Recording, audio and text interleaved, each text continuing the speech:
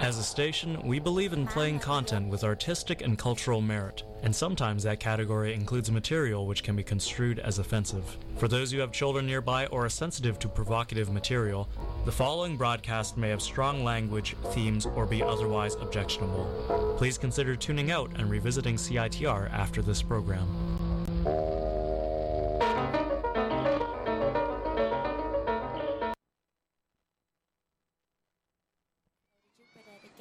Stupider. Girls go to college to get more knowledge. Wrap it up in toilet paper. Send it down the escalator.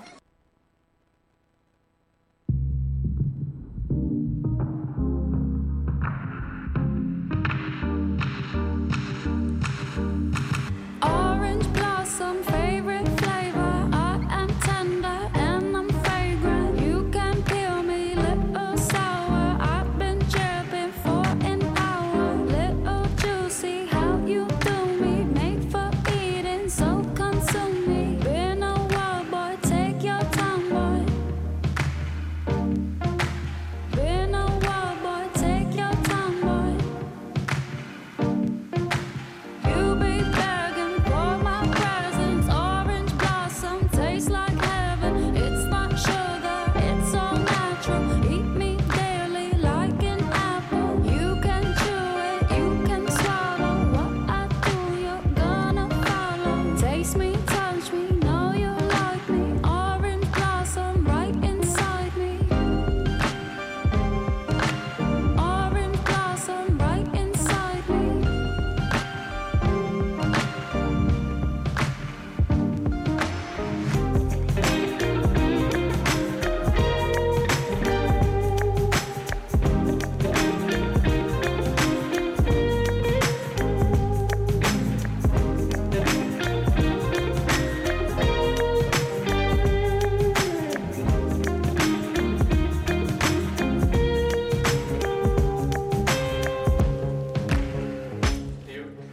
Bittersweet, you and me. Give me something good to eat. Pick me right off that tree. Get me open, set me free. Morning time with herbal tea. Not time, baby, just you see.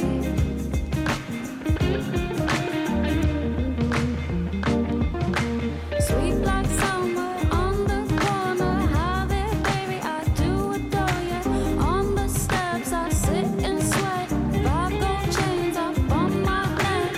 Orange cocoa, mango cherry. Summer love, we're getting married. Orange blossom, I'm the talk of all the gossip. One and only, can't control me, but I love you till I'm older. Nectar dripping, how you like me. Got me up and all excited.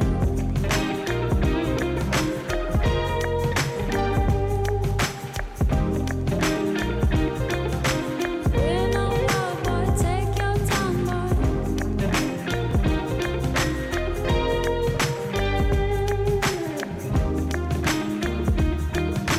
Been a wild boy, take your time, boy.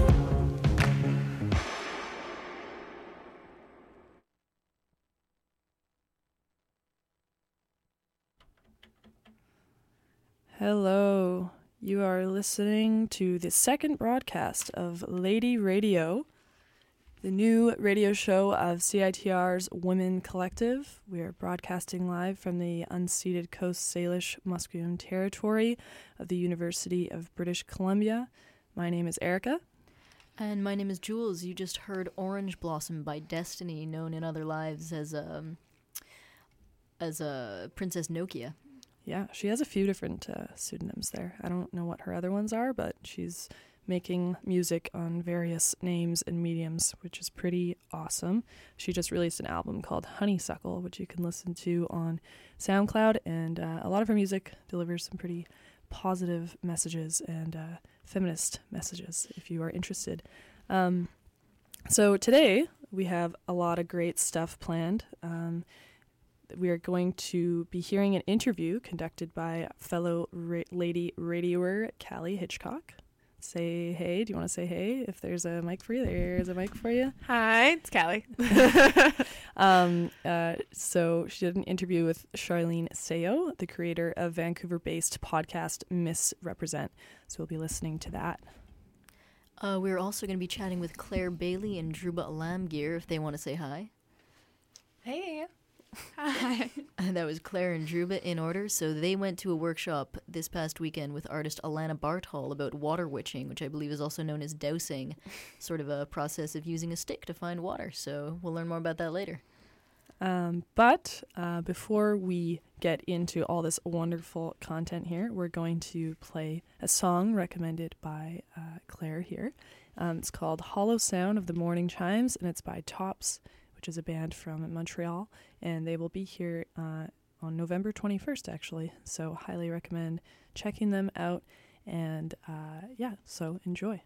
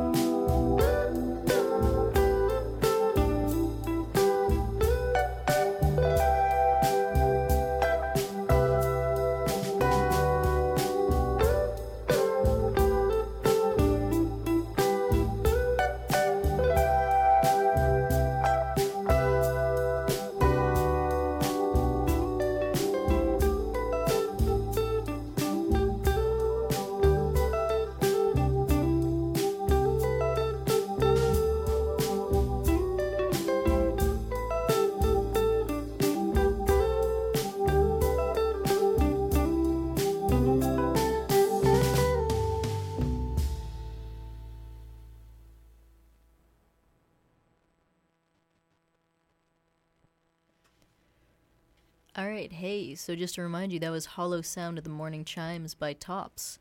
Anyways, I'm here with Callie Hitchcock, who met with Charlene Sayo to talk to her about her podcast, Misrepresent. That's Miss as in Mademoiselle. It's a pun. So, hello, Callie. Lay it on us. Hi. So yes, I interviewed Charlene. She's a ray of sunshine, amazing woman. Also known as Misrepresent. It's her website and podcast, basically showcasing and trailblazing women, contemporary and historical. So here it is. Here we go.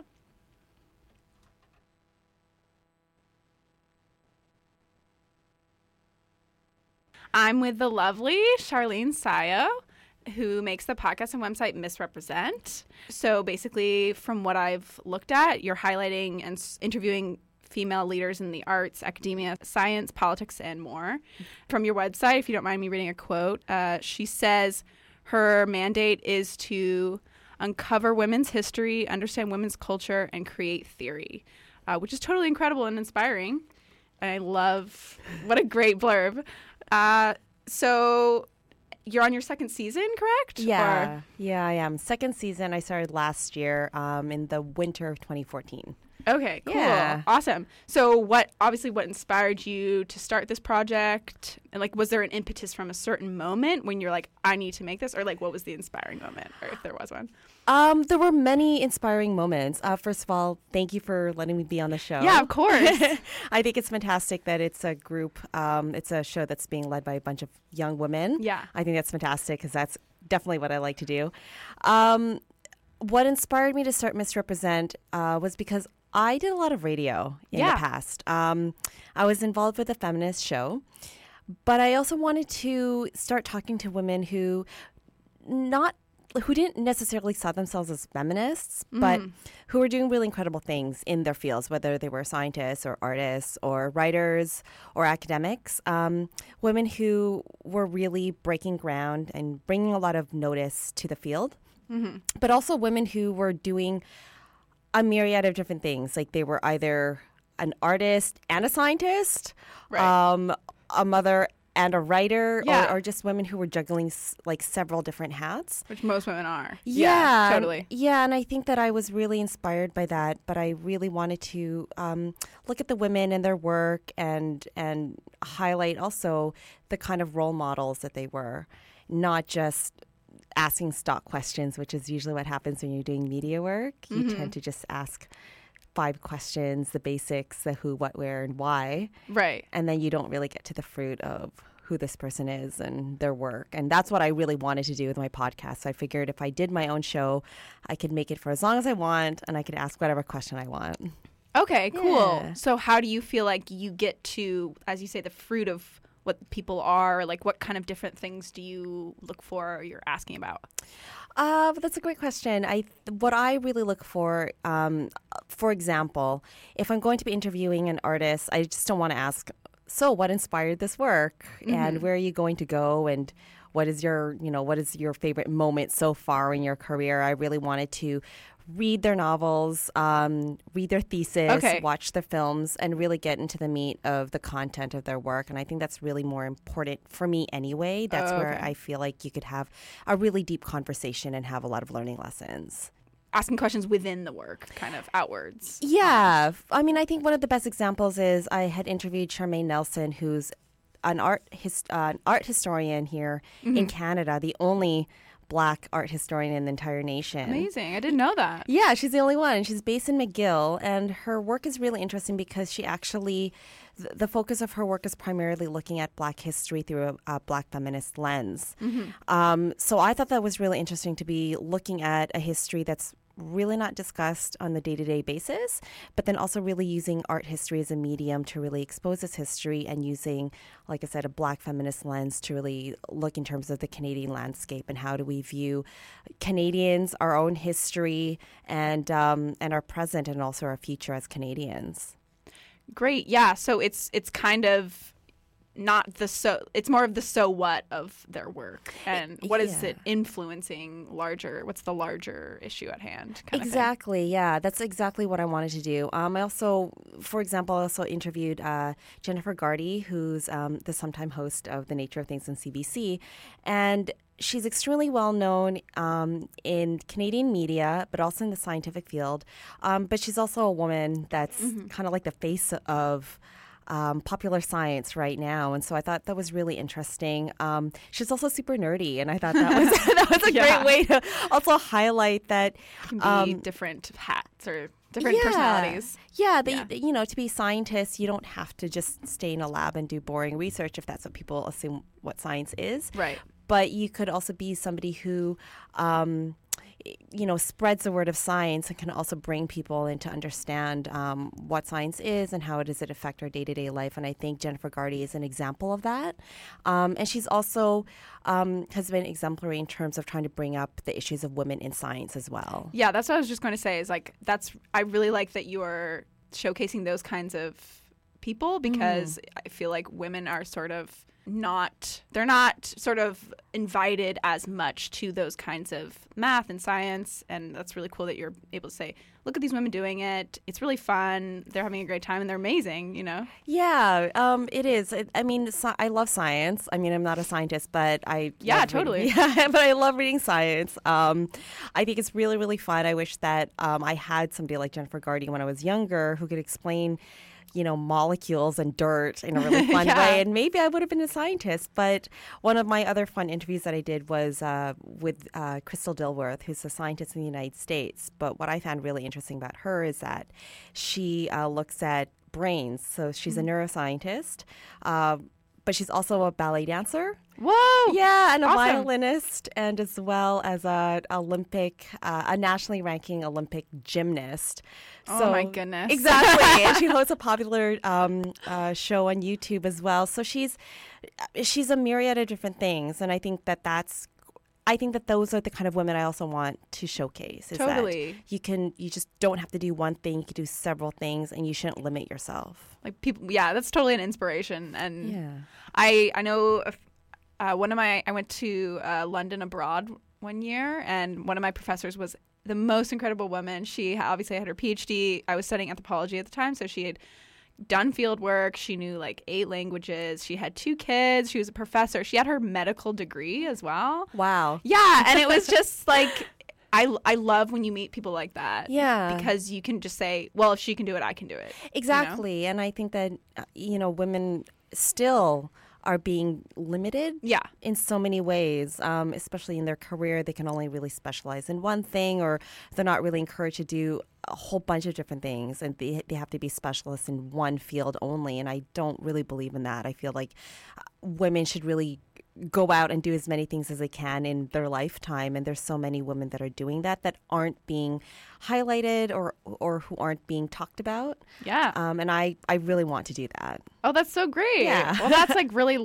meaningful. I think that's very meaningful, and rewarding is the word I was thinking. Yeah. Absolutely. Yes, Yeah. absolutely. Totally. Yeah. I was also going to ask you, so what so far, has there been anything that surprised you during the making of this podcast, or something you didn't expect to happen in yourself, or something just in general you didn't expect about the women you're looking at? I don't know. A lot of things. I didn't expect that I would actually like podcasting. Okay.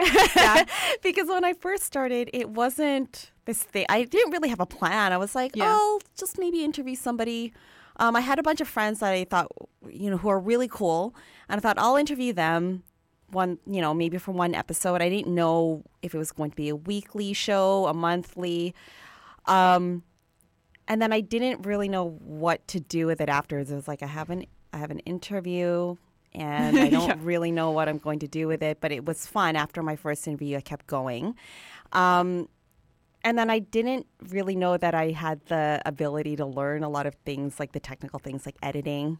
Yeah, it's time consuming, and it's almost endless as well. Like you can always edit more somehow. I feel. Like I learned a lot of skills in the last 2 years. I mean, 3 years ago, I had no idea how to edit anything, like how to cut and paste or copy, like nothing. I had no idea, and I had to really learn because I was doing it on my own. Right, and you have to learn quickly to get the content out. Exactly, I had to learn quickly. So I've learned a lot of skills along the way. And I guess the other surprise is that people were listening or are listening. Oh, yeah, what a great feeling. Yeah, and people were like, I had no idea that these sort of women exist. I think it's just the learning and also the comments that people are sending. There's been some young men too who are listening who are the fathers of young girls. Of course. And who said, like, I really want my child to listen, my daughter to listen to your show because you're highlighting women that I want them to be. Of course. Yeah. So those are the surprising things. And I think just the different opportunities that have come my way as well. Being able to meet different women and I guess the women that I've always admired being absolutely receptive. So, yeah, totally. Interesting. And it's cool because you get to sort of cross the spans of gender in that way. Exactly, yeah. Because I never really, I didn't realize that men, the majority of my listeners are still women. Right. But I realized that there were some young men out there, fathers who are listening. And I think that gives me a lot of hope and inspiration. I was just thinking hope. I was like, I feel so much hope for like humankind. And everyone should have a child or something. Well, yeah, I think that when there's a little girl especially, and I think that adults start seeing that the world is looking already at a young girl in a certain way that's really dangerous to her and to women, and period. So when you present role models or women who are saying, you could be leaders, you could be absolutely incredible, artists, you could work hard and this is what's going to happen. And you could also really devote a lot of your time to raising the profile of women and really raising sisterhood, and your life will be fuller and your life will have meaning. Yeah, it's almost like you have these women that other women can look to in a. I love the word sisterhood. That's definitely. It's a romantic word that I really connect to as well, just because I think there is a larger sisterhood, and not to say there isn't a larger humanity, but I think there's a special bond between. I know that me and other ladies that I've been in contact with, and that's just like such a special moment that you can even have with your. Interviewees. Yeah, well, for me, it's really important because I'm sure that as a woman involved in media, there's the Bechdel test, right? Where I think one of the requirements is that I think like if you're going to score high on this test, that looks in terms of women and media representation and cultural representation. It's supposed to have women featuring women, women with names, so they're not like with the real names, so they have an identity. Right. Talking to other women. Yeah, talking to other women, and then the conversation between the women can't be about men. Yeah, and so I think that like I love that, and I think that when women talk about their work, their passions, why they're doing what they're doing, it's so much fuller. It's humanizing. It is extremely humanizing. And then I think it also really expands the expectations that women, we're not always thinking about, especially if you're a straight woman, you're not always thinking about marriage and men entirely. No. Yeah. and I do find that it's such a fulfilling conversation, and you learn so much more about each other, and also the world of women and the culture of women as well, which is a lot more complex than I think people even realize. No, totally. And then when you're able to listen to these interviews or see that these women exist, you're able to sort of expand your own horizons in your own mind. That's kind of the best part about your podcast and website to me, is that it's like, wow, now like once you see someone like you can say, oh, I can do that, or I want to meet more women like that, and I'm going to surround myself with people who are working hard and doing that. And you're not asking these women like what their weight loss regime is, and a lot of them aren't really thinking about that. That's the funniest thing. It's when you watch these interviews, say like at the Oscars, it's like, where'd you get your nails done? Where'd you get or who? What dress are you wearing? Or how long did it take you to prepare? It's almost like these women are. Yeah, these are working women. They're with artists. They're artists. They're like actresses being like they're artistry. And so and a lot of them have. They also have families. They have bigger passions. They have things that they want to achieve, and they know that the clock is ticking. So, I think that women want to be asked very serious questions, especially about their work. And I want to ask serious questions about their work as well. I think that you could really appreciate a person if you're really involved with what they're doing and you're really interested. And I'm not interested in asking questions that are, the usual stock questions. I really want to know the impetus of their work, the thesis. What did they learn and what keeps them going? And also, how did they get to this point where they can be brave to keep on going? And so every single woman that I've interviewed has had some sort of struggle. And so I've learned so much from them as well. Wow, that's amazing. Yeah. Cool. The only downside that I've learned is that it's the downside of doing this is that having regular, ordinary conversations like banter seems very boring to me now. Because I've surrounded myself weekly with women who are incredibly intelligent, and they teach me so much about the world and their life and what they're doing that it's challenging for me to just have like a banter, chit chat. Your friends aren't solving cancer and it's trailblazing something. Yeah, that's the only challenging thing. It makes me a little bit impatient. Right, I should be more patient, but I know what you mean though. There's once you start having really good conversations with someone, it's addictive. Yeah. I think, because all of a sudden you want to be searching, you want to be exploring stuff constantly. Yeah. I think even just coming to university as well, I've definitely felt like that, where I'm like, let's explore this idea. What about this? Yeah. It's really interesting. Definitely. And that's, I think, it's an upside. It's also a downside as well. And I think that I also see more of the challenges as also how to raise, I guess, like the conversation also among women that isn't just about clothes and dating, and relationships. Maybe. Yeah. And that I hope that women can also, that women can really go beyond that, even on a day-to-day basis, that they can also start to think and reflect of their own life, because I think that there are times that women still really do buy into the fact that this is all that they can do when there's such a world out there to conquer.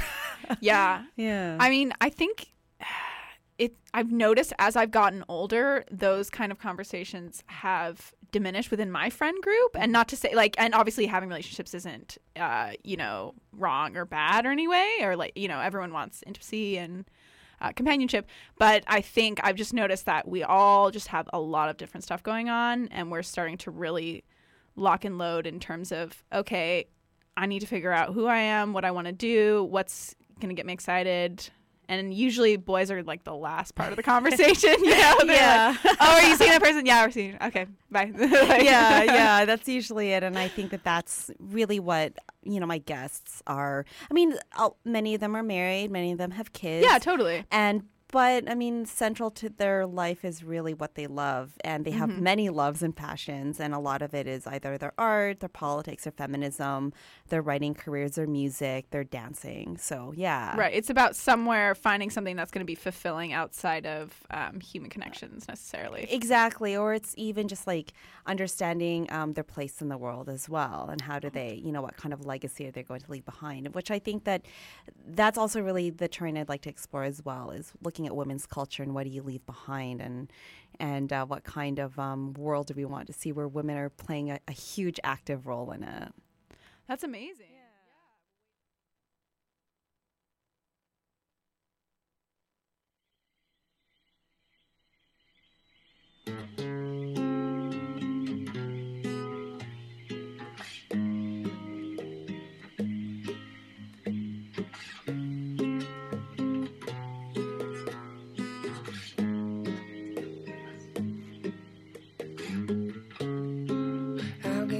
Gentil, a quintal docina, minha vida,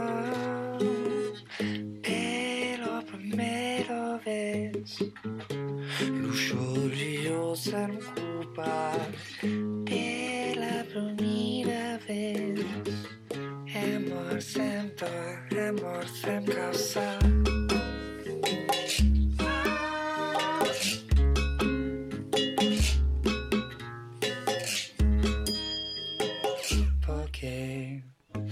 Porque você me ama.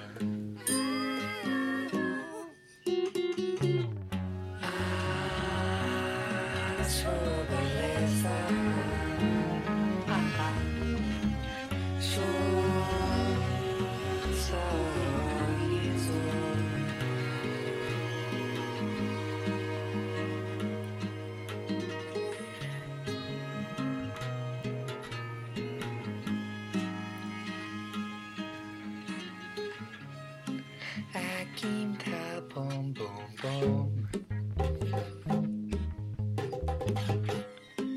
Aquí per aprender, per aprender a ver era compartir a sua música, per aprender a ver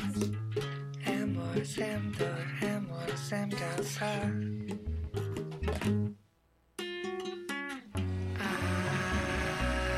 Sua beleza, só sorriso.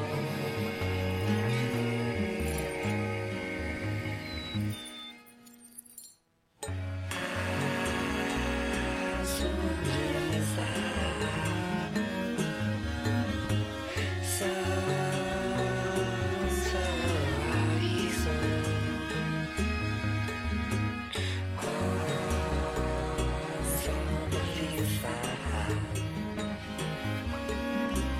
só sorriso. Sorriso.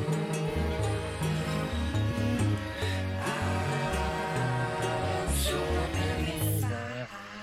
Palabra miedo, impresión tanto, censuraba, desembargo, admiraran, pretensión, descreer, entró final, perspicacia.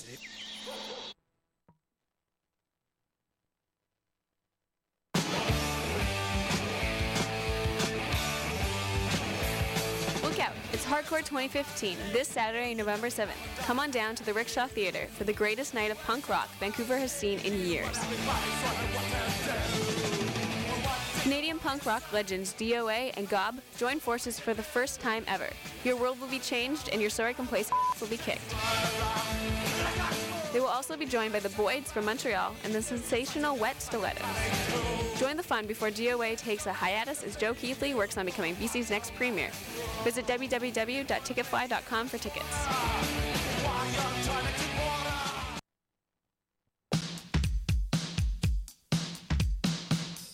Timber Concerts presents, from Montreal, pop band Tops, on tour to support their latest release, Picture You Staring. They return to Vancouver Saturday, November 21st at the Biltmore Cabaret with special guests White Poppy. For more information and to get tickets, go to timberconcerts.com.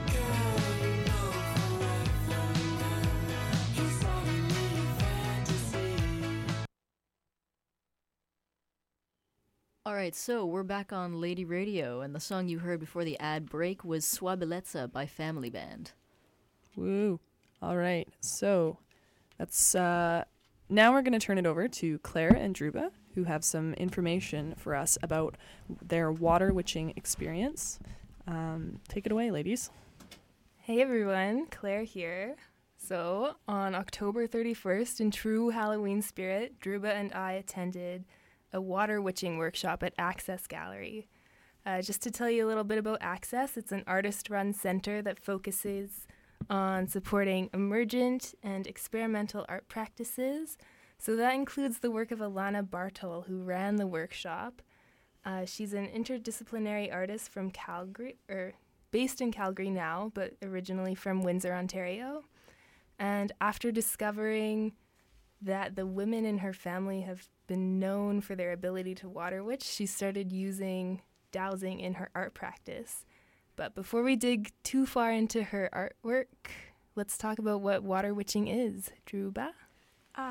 So water witching, also known as dowsing or divining, is a practice used to find underground water. While the practice is most well known for telling people where to dig a well, it can really be used to find anything. People have used it to find anything from gold coins to even fugitives. Yeah, so dowsing works by using some kind of tool and asking it yes or no questions. We tried a few tools at the workshop. I used L rods, which is basically a stick in the shape of an L. Ours were made out of a coat hanger that had been cut and shaped into an L. And you hold one in each hand, and when they cross, it means yes. And when they go away from each other, it means no. So basically, if you were walking through a field, you would ask, is there water here? And if there is water, they would cross and say yes, and that's where you would dig your well if that's what you were looking for. So I used a Y rod, which is like a Y-shaped branch that bends downwards for a yes and upwards for a no, or like just stays the same. Yeah. Yeah, and we even tried pendulums as well, which I'll talk a little bit more about later. But one of the attendees at the workshop mentioned how his father would dowse even by dragging a chain on the ground, and when it seemed heavier, that's where the water would be. So really, it's all about creativity and using the tools you have at hand and believing that you have the ability to dowse. So there's like lots of speculation about whether dowsing actually works and how people can dowse. There's no scientific evidence backing it, but many people still practice and hire dowsers to find water on their property. She told us about like a French mining engineer, Baroness de Beausoleil, was like born around the 16th century. She did a lot of extensive research on mining and like dowsing throughout Europe, especially France, Spain, and Hungary, I believe. But unfortunately, she and her husband were later imprisoned for witchcraft.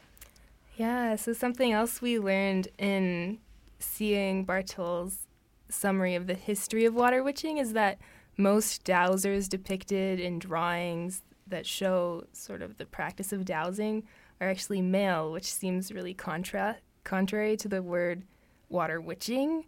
So it really brings up sort of the question of how history is recorded and whether it's accurate.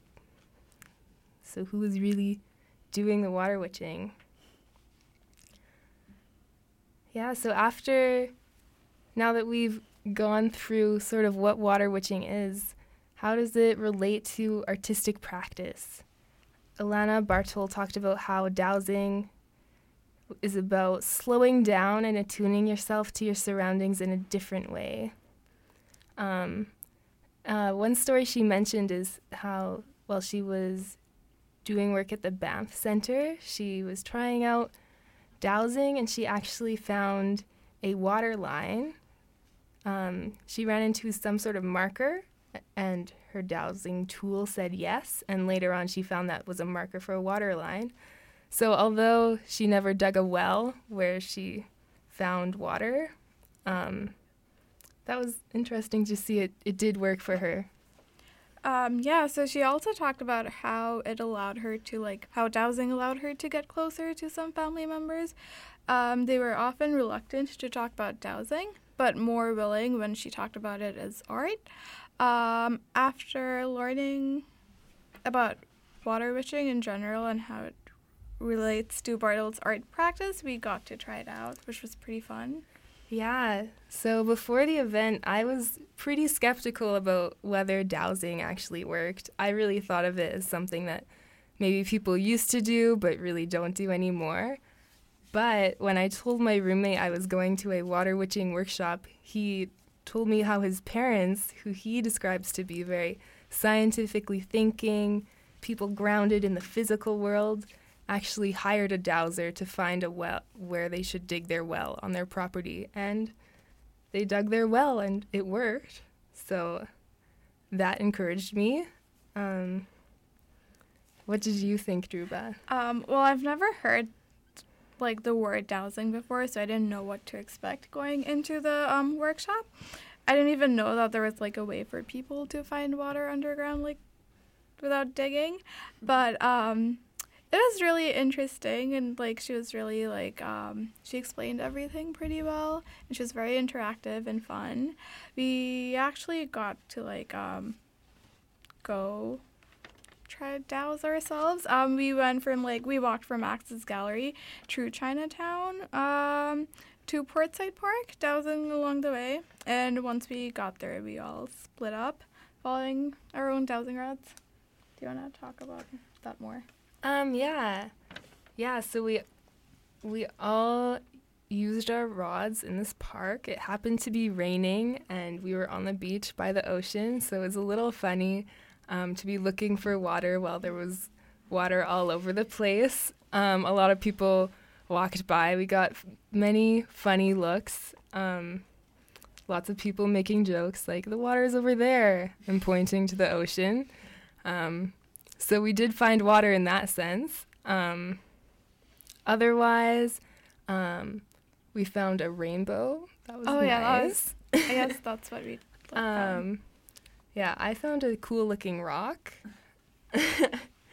But before we actually went out dowsing, we got to use a dowsing chart, which is a chart where you can ask any question and you write down possible answers in the spaces of the chart. So my question was, what should I do with my future? It's a very pressing question, obviously. I had quite a few options, but the first one was to continue on the current path, and I got a definitive no from my dowsing tool. So it's time to switch it up. Yeah. So that's all about our experience with dowsing. It's really fun. Thank you so much to Access for hosting it, and to Alana Bartal for guiding the workshop. It's lots of fun. And back to you, Jules. Yes, Claire and Druba, thank you so much. For what it's worth, I took a peek at Claire's dowsing chart before we came in, and sort of all the things that she'd written yes to. I just sort of, it was funny. I sort of looked at them and I was like, intuitively, like, of course this is a great idea. Like, this is totally the way you should be.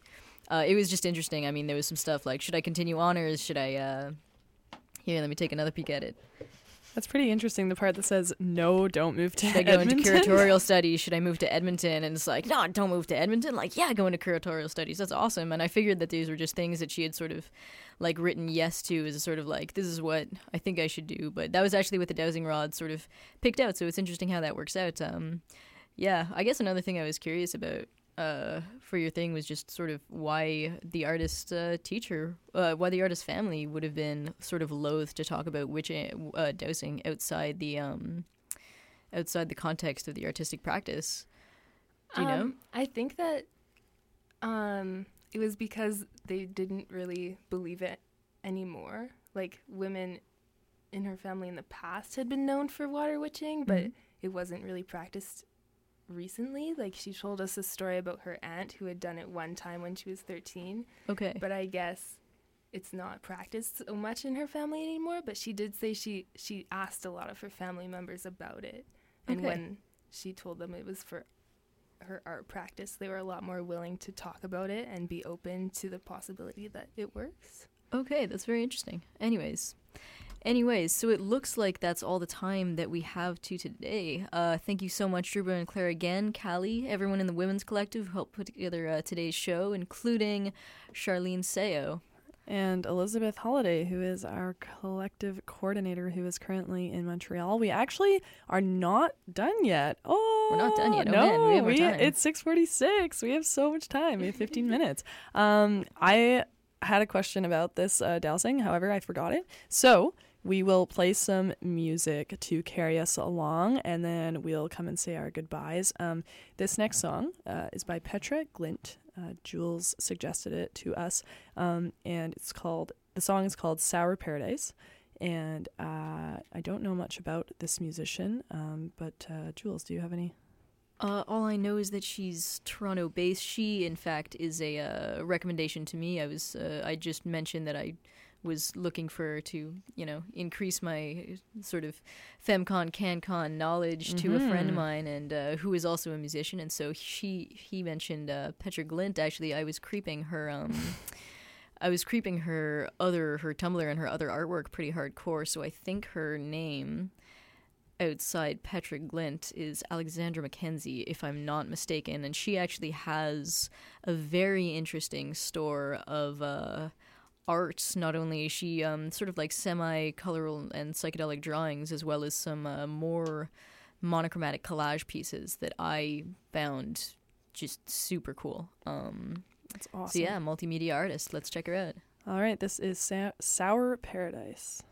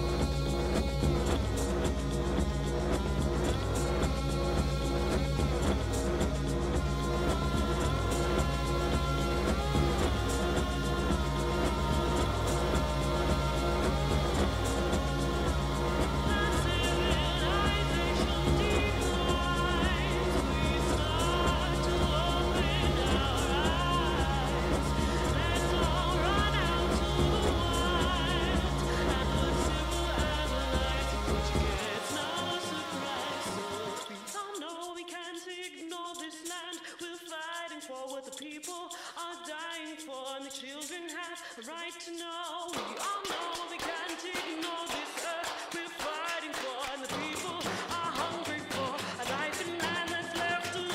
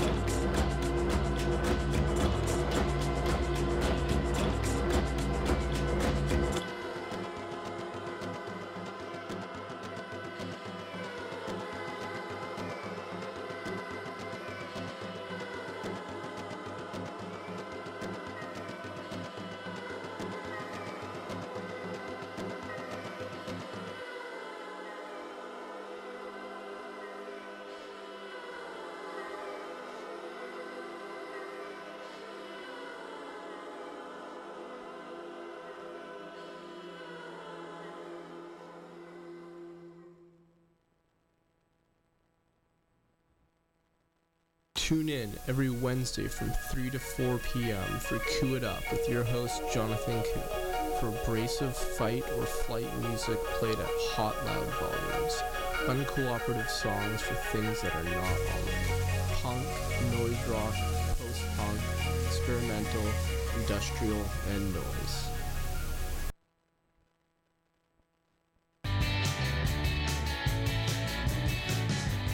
Mark your calendars. Discorder Magazine's fall fundraiser is around the corner. Wander out of your multi-week post-Halloween stupor and directly into the Astoria this November 19th for live performances by Revered, TV Ugly, Mesa Luna, and Late Spring. DJ Danny Vancouver will have all-night sets in between the bands. With doors opening at 8, tickets are only $5 at the door before 10 p.m. and $10 after. Proceeds go towards supporting Vancouver's longest-running independent music magazine. Discorder needs your help to stay in print, so come on out for a night of sweet tunes and keep alt coverage of Vancouver and Canadian music, arts, and culture alive. Visit www.discorder.ca for all the details.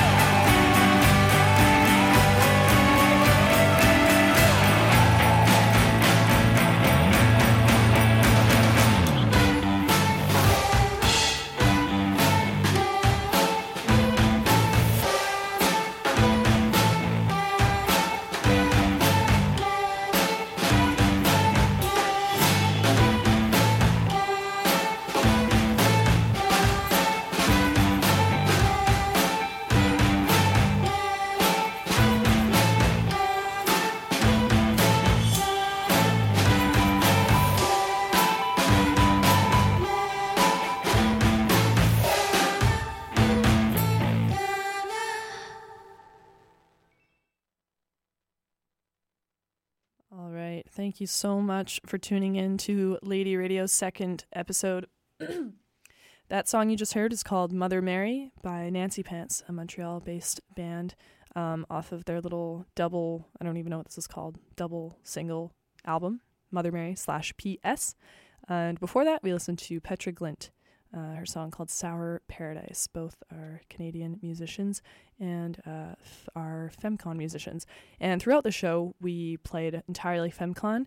Just a reminder, that is when 2 of 4 categories are fulfilled. So the music is produced by a female, self-identified female performs in the band, self-identified female composed the music, or a self-identified female wrote the lyrics.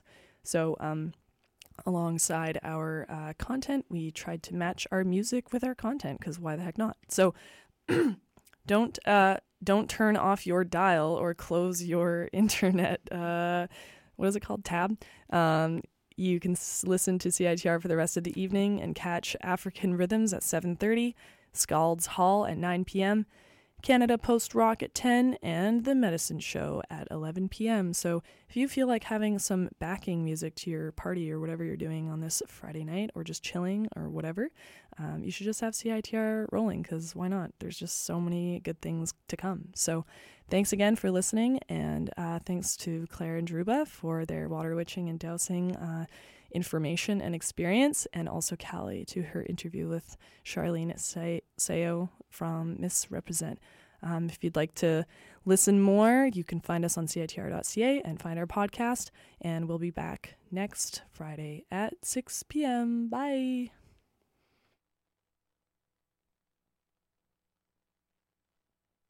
This is Jesse Laborde, and you're listening to CiTR 101.9 FM. Tune in to African Rhythms every Friday from 7:30 to 9 o'clock with your host, David Love Jones, as he plays a heavyweight selection of classics from the past, present, and future. This includes jazz, soul, hip-hop, Afro-Latin, funk, and eclectic Brazilian rhythms. Lots of people, they take it like a game.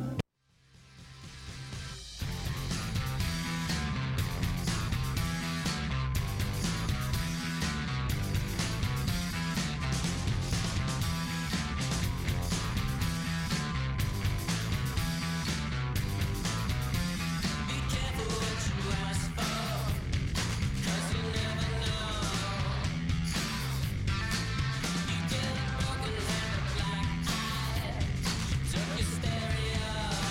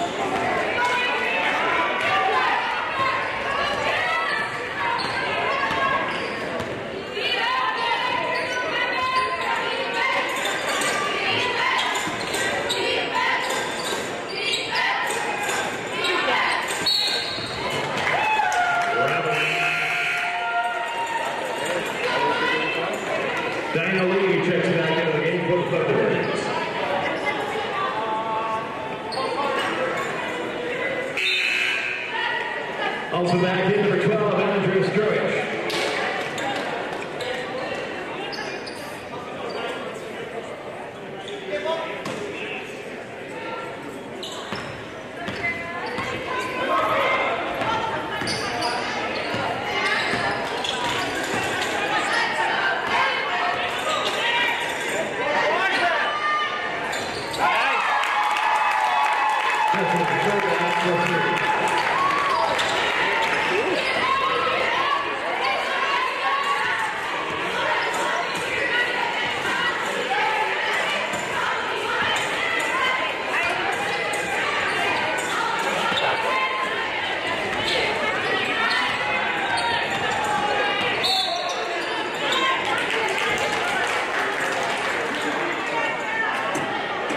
Alberta is number 9, Renee Burton. That's your first personal foul of the game. First against the team this quarter.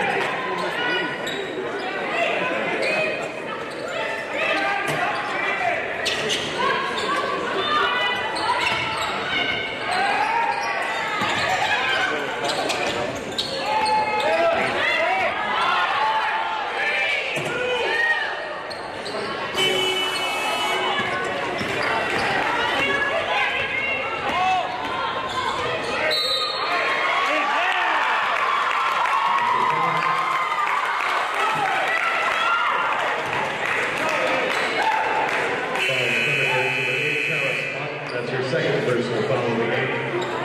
First against the team this quarter. Foul is called by the Thunderbirds.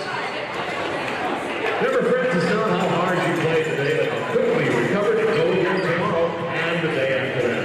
Muscle build, workout recovery fuel. Finish every workout right. Brand new is smoked poutine on Granville with barbecue mac and cheese poutine. Come and try it. Smokes open until 4 a.m. all weekend. Coast Plaza Hotel and Suites is proud supporter of UBC and the UBC Thunderbirds. The Coast Plaza is a wonderful west end of Vancouver with accommodations and meeting space within small or large rooms. Visit coasthotels.com to find out more. Molson Canadian is made from the best this land has to offer. And please, drink responsibly. Friends UBC is proud to host the 2016 CiTR Men's Basketball Final 8. It's coming up next March 17th and 20th at Thunderbird Arena. For more information, visit gothunderbirds.ca/CIS Final 8.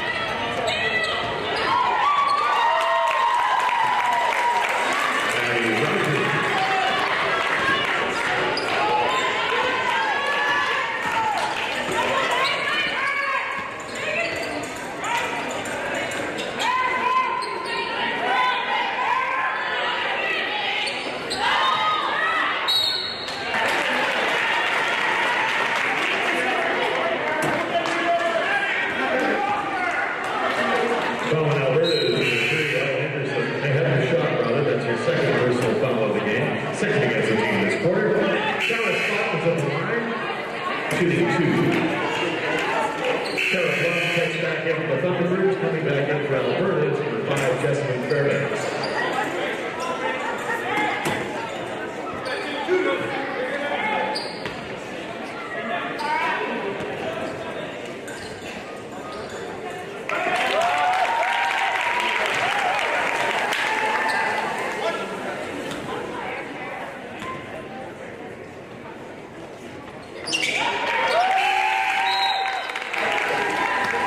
That's the game of the Thunderbirds, number 2, Shilpa Kana.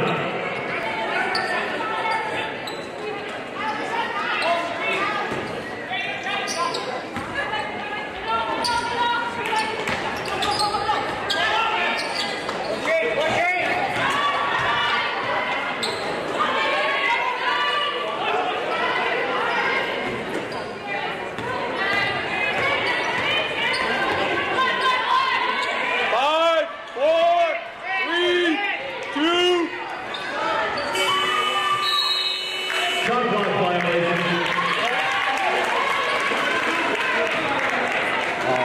I just checked and it's not like actually going there for the broadcast commentary.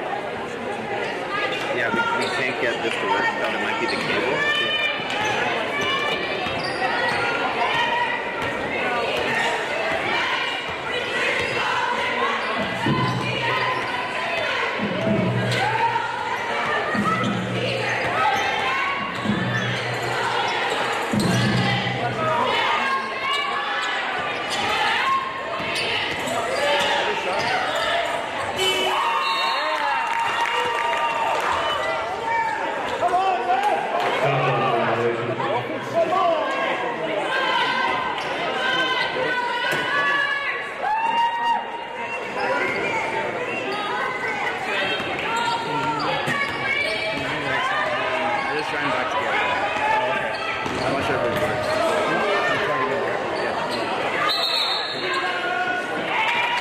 Good hustle, good hustle! So, this can be unplugged. And the mixer can Back to the game of the Thunderbirds, number 5, Diana Lee. power bar down there.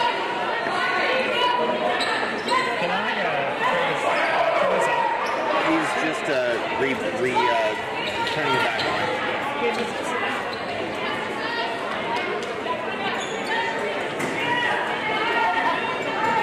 So, no. I'm just unplugging it. Oh, yeah, okay. So you can unplug it.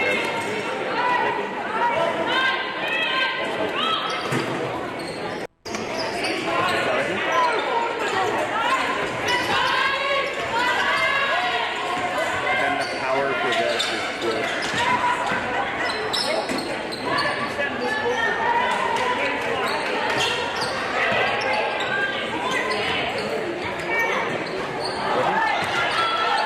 Travel, ref, come on!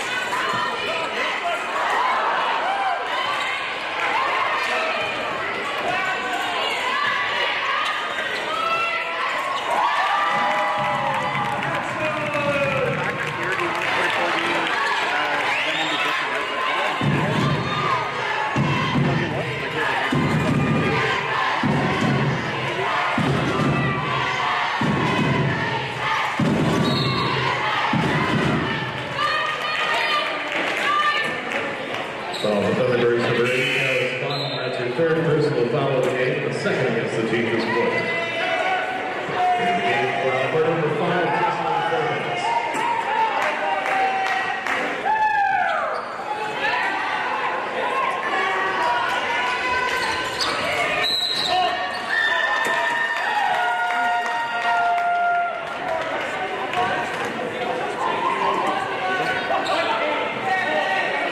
Foul the Thunderbirds number 8, Kara Spotson. That's her fourth personal foul of the game. Third against the team this quarter.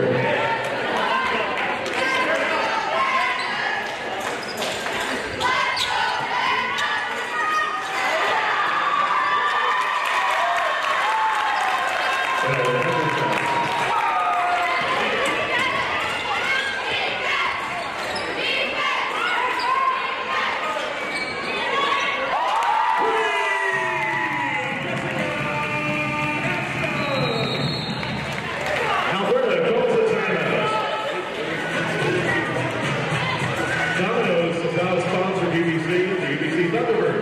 Call on tonight or order online or download their app to get bonuses for your delivery. Ask about UBC campus New Orleans 2.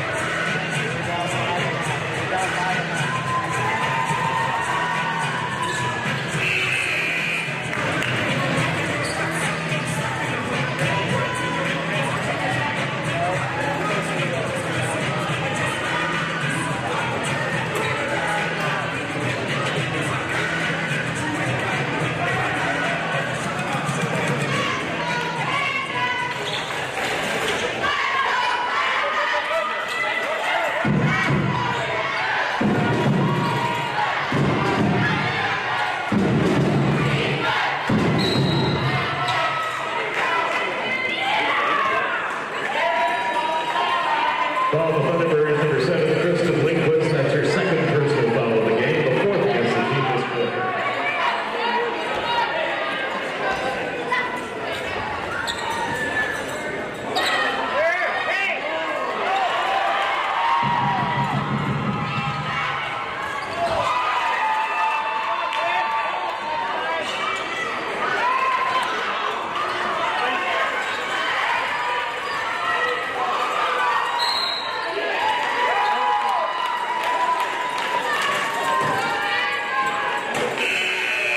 Thunderbirds number 5, Diana Lee. That's her second and the fifth against the team this quarter. That's the penalty situation. So Megan Wickstrom goes to the line to shoot 2.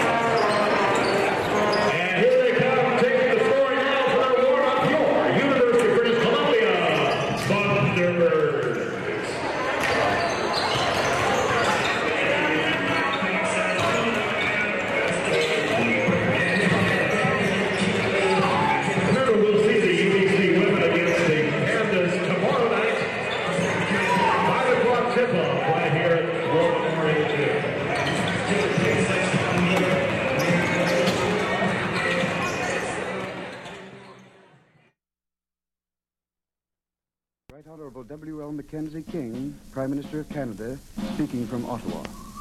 There is no home in Canada, no family, and no individual whose fortunes and freedom are not bound up in the present struggle. This Remembrance Day, CiTR presents At Home and Overseas. More than 24 Vancouver actors recreate the personal stories of those who experienced firsthand what life was like in Canada during the Second World War. Wednesday, November 11th from 6:30 to 8 a.m. on CiTR 101.9 FM, or look for the podcast at citr.ca. We're gonna hang out the washing on the Siegfried line. Have you any dirty washing, mother dear? We're gonna hang out the washing on the Siegfried line, 'cause the washing day is here. Whether the weather may be wet or fine, we'll just rub along.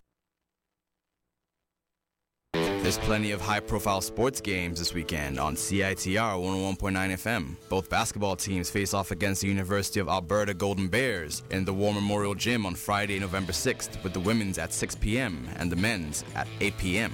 The Thunderbird football team will play in the Canada West semifinals against the University of Manitoba Bisons at the Thunderbird Stadium, 12 noon on Saturday, November 7th. And then after, the volleyball teams will go head-to-head against the Calgary Dinos at the historic War Memorial Gym. The women's at 1 p.m. and the men's at 2:30 p.m. Catch all of the action on CiTR 101.9 FM. It's the music to the story in your eyes.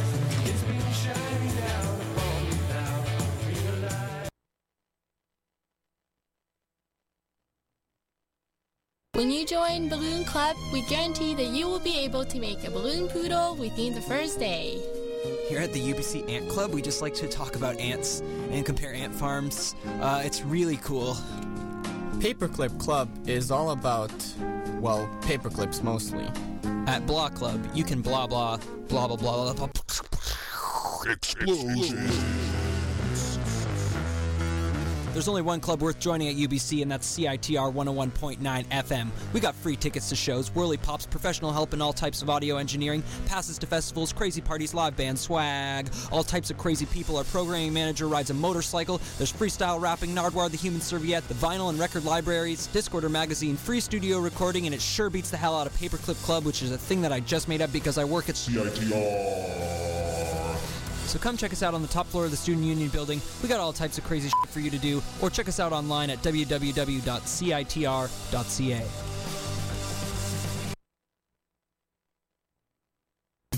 When Shanna Larson was a little girl, she already had artistic talent, and it was clear that she would be quite an athlete. But Shan always knew what she wanted to do with her life. She wanted to teach. Shan was only 24 years old when she lost her life to breast cancer, and now it's her spirit that will teach us. Teach us to know our breasts. For more information, visit teamshan.ca. Breast cancer, not just a disease of older women.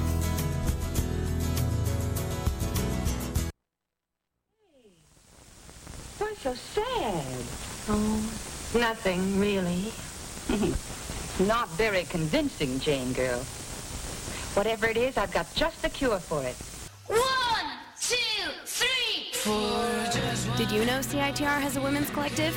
This brand new collective is all about providing and fostering a community for women who are or who want to be in radio, fighting the gender disparity in media, and centering women's voices and issues. If you are a female-identified person or ally who's already involved in radio or wants somewhere to start, this collective is for you. Email womenscollective@citr.ca for more information and to get involved. And tune in Friday at 6 p.m. for the collective show Lady Radio, featuring music, interviews, events, news, commentary, basically anything we care to talk about. See you then.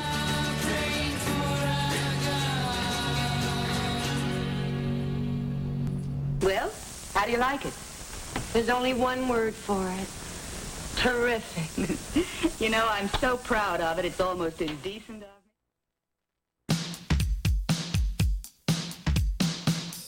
Timber Concerts presents, from Montreal, pop band Tops, on tour to support their latest release, Picture You Staring.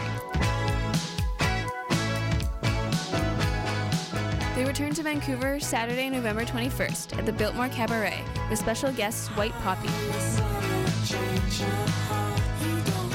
For more information and to get tickets, go to timberconcerts.com.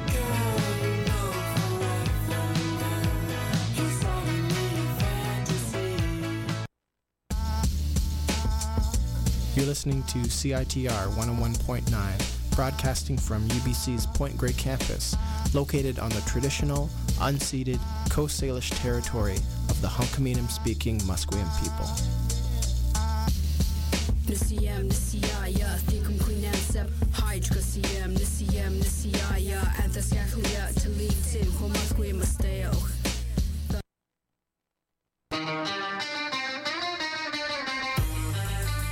Shindig, CiTR's annual band competition, is in its 30th year of promoting new, local bands and providing great prizes. Shindig happens every Tuesday at Pat's Pub and Brewhouse at 403 East Hastings. So come check out the talent while they compete to win studio time, features in Discorder magazine, buttons, merch, and more. Enjoy locally made beer, pool, and CiTR DJs spinning after the bands. Shindig Night 4 is happening this Tuesday, November 10th, featuring Critics, Hill Beast, and Winona Forever. Cover is $6 at the door, and the show is 18+. Check out CiTR on Facebook or on Twitter at CiTR Shindig for all the details.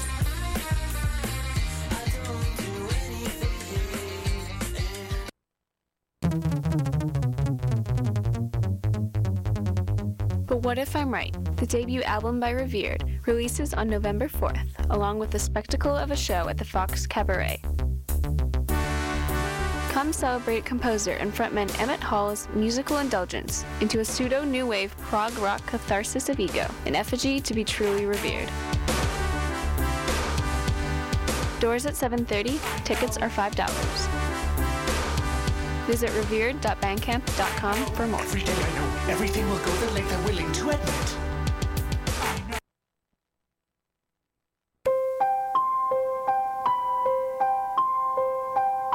Every night, over 700 youth sleep on Vancouver's streets. This is their story. Death in a Dumpster, the musical, is a true story about homelessness, written, composed, and performed by a cast of street-involved youth actors. Death in a Dumpster opens November 7th at Waterfront Theatre for 3 performances only. For tickets and information, go to www.deathinadumpster.ca. Death in a Dumpster is presented by Access to Music in association with Directions Youth Services.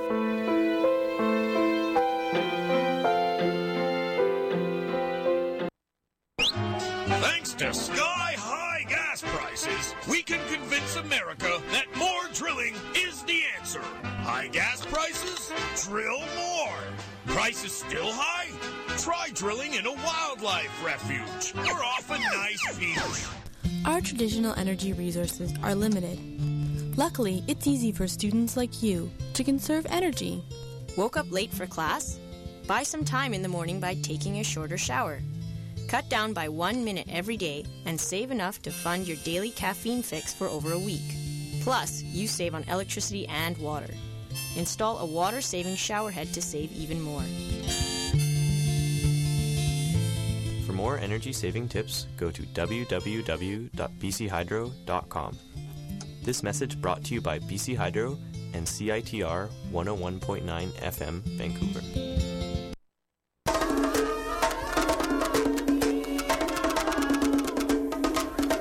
Explore the arts this winter at League Square Community Arts Village. They're offering an exciting lineup of visual and performing arts programs this winter, including capoeira, Brazilian dance, and martial arts for 3 to 12-year-olds.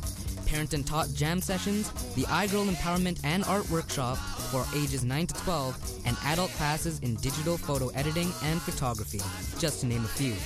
Registration is available online at experienceit.ca or call 604-927-7529 for a full listing of arts and culture programs in Port Coquitlam.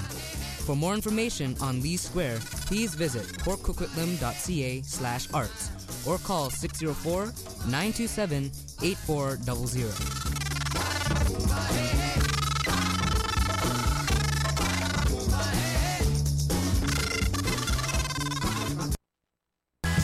Discorder Magazine has been supporting local music for over 30 years. Thanks to the long-term support of the Rickshaw Theatre, Discorder lives.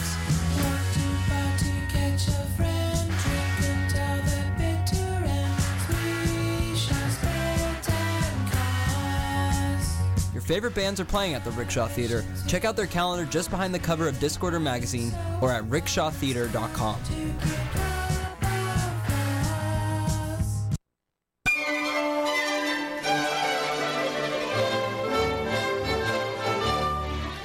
Want to know what's up at UBC?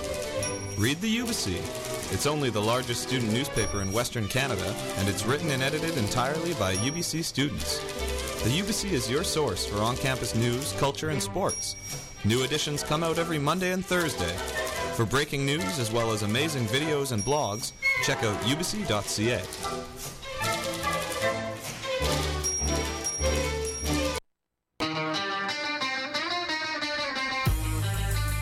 Shindig, CiTR's annual band competition, is in its 30th year of promoting new, local bands and providing great prizes.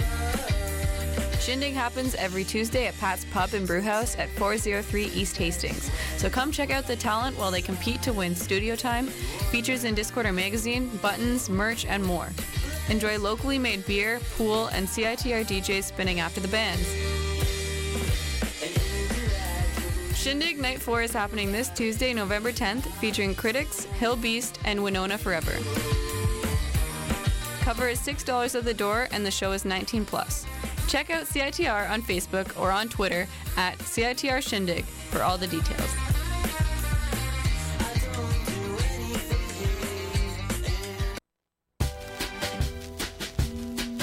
Timber Concerts and CiTR present renowned experimental musician, producer, and DJ Nightmares on Wax, with special guest Hubs on Thursday, November 5th at the Alexander Gastown.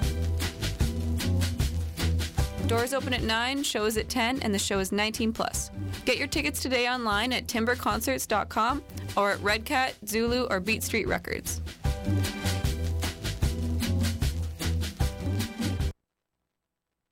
Listen in as one poor soul tries to find something good to enjoy on the radio. Let's see here,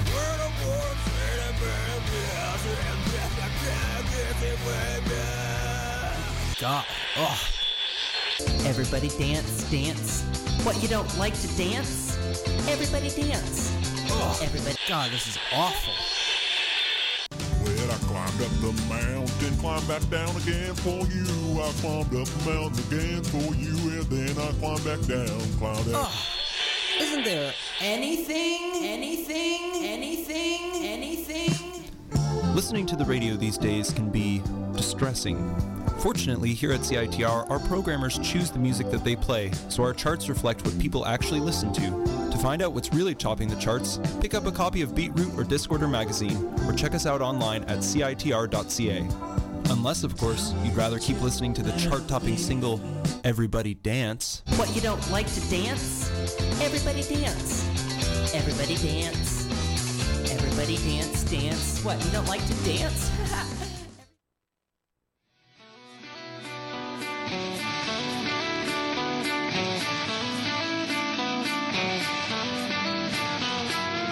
Welcome to UBC Insiders On Air for the week of November 6, 2015, the show that brings you incisive commentary, interviews, analysis, and the best-informed rumor mill around on UBC campus life and politics. You're listening to CiTR 101.9, broadcasting from unceded Musqueam territory. My name is Neil Janssen. And I'm Mayanne Kreitzman. You can always check out our website, ubcinsiders.ca, for written versions of some of what we talk about on the air, and an awesome archive full of 8 years of breaking stories and busting balls all over the university. On today's show, we have our weekly roundup. Nil Kashmiri will be joining us for that. In the second segment, we'll have an interview with John Metris to discuss everyone's favorite aspect of UBC, construction. And we'll have some debriefing and wrapping up as per usual.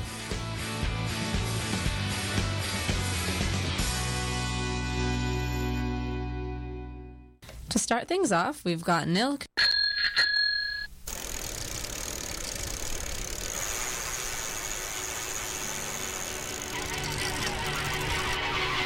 How much do you know about bikes? Everything? Perfect. Nothing at all? Even better. At the UBC Bike Kitchen, you can use our space and tools to do your own bike maintenance, get one-on-one instruction on how to fix your bike yourself, or drop your bike off for us to repair. You can also buy a fully refurbished, guaranteed used bicycle, or a variety of new and used parts and accessories. The Bike Kitchen is UBC's non-profit, student-owned, full-service bike shop. We're located in the basement of the Student Union building. Just look for the stairwell on the north side of the sub across from Gage Towers, or search for the UBC Bike Kitchen on Facebook. Stop by the Bike Kitchen and then get riding.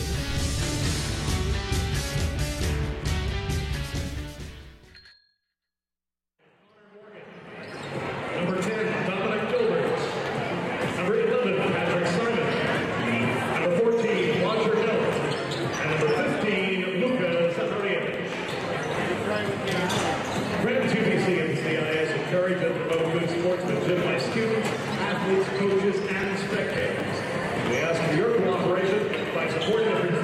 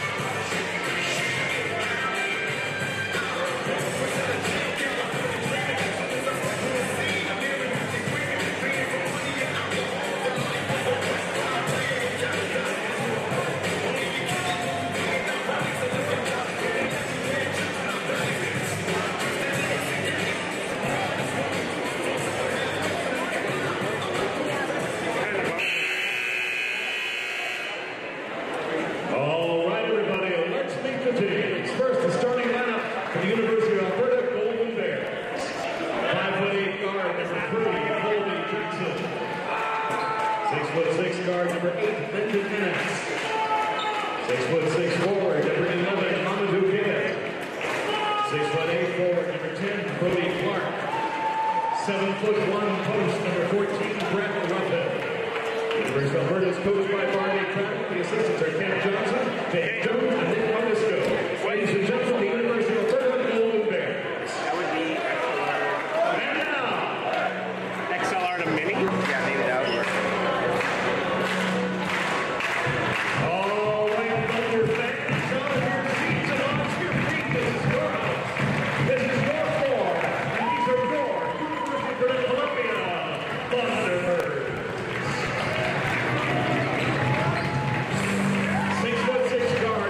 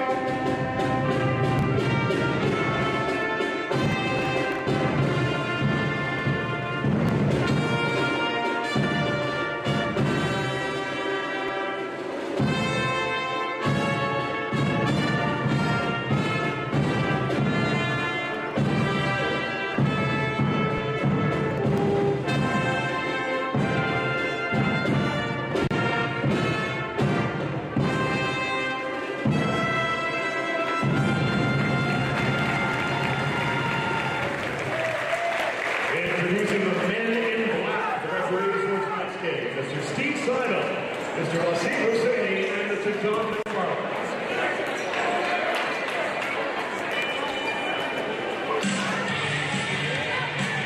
For over 125 years, Coca-Cola has been real refreshment and focus around the border of UBC Thunderbirds and UBC Athletics and Recreation. Now, why not crack open an ice cold Coca-Cola product and get ready for some good old round ball because it's showtime!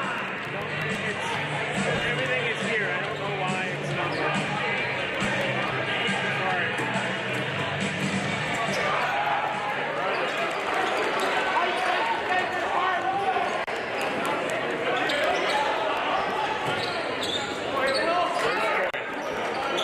First join. I'm not sure. He said he would log in.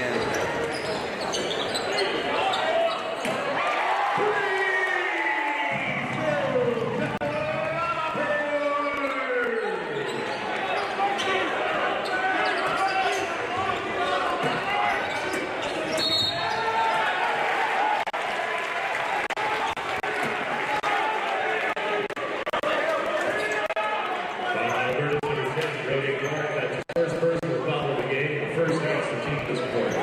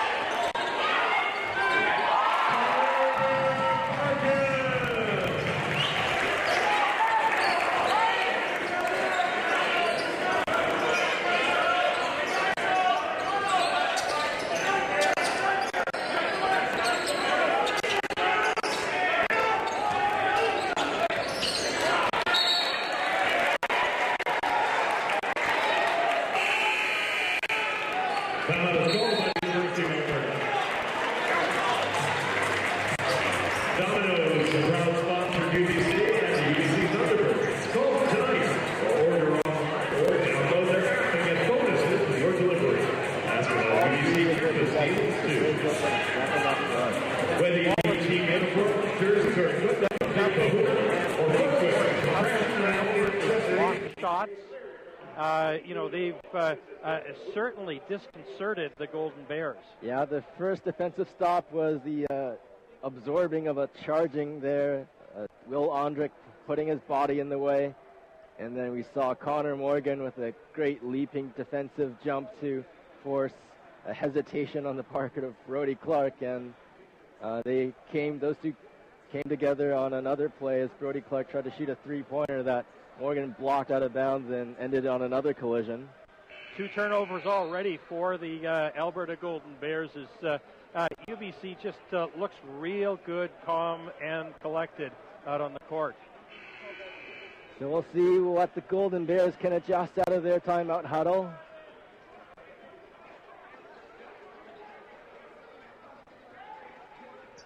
Little bit of a change as Sebastian Deneau, the off-injured post player, is on the court instead of Roughshead. See, that's an adjustment for better improved defense from the Golden Bears here on this possession from UBC. Ondrick, a lob pass, alley-oop dunk in by Morgan. Highlight reel. That's a fan-pleasing alley-oop dunk play. Did you see how high Connor Morgan got up on that? And a tip ball goes right into my left hand at the sideline. Great hands there by the broadcast crew. So 12 seconds remain on the shot clock. 2 minutes into this game, and the Golden Bears continue to be shell-shocked at the start of this contest. The inbound play into Deneau. Returns the ball to Gaye. Mamadou Gaye. Around the screen by Deneau to the left side. He loses the ball and out of bounds.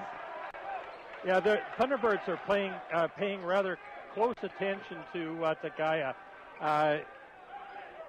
He was disrupted in his dribble, and then it went off his foot out of bounds.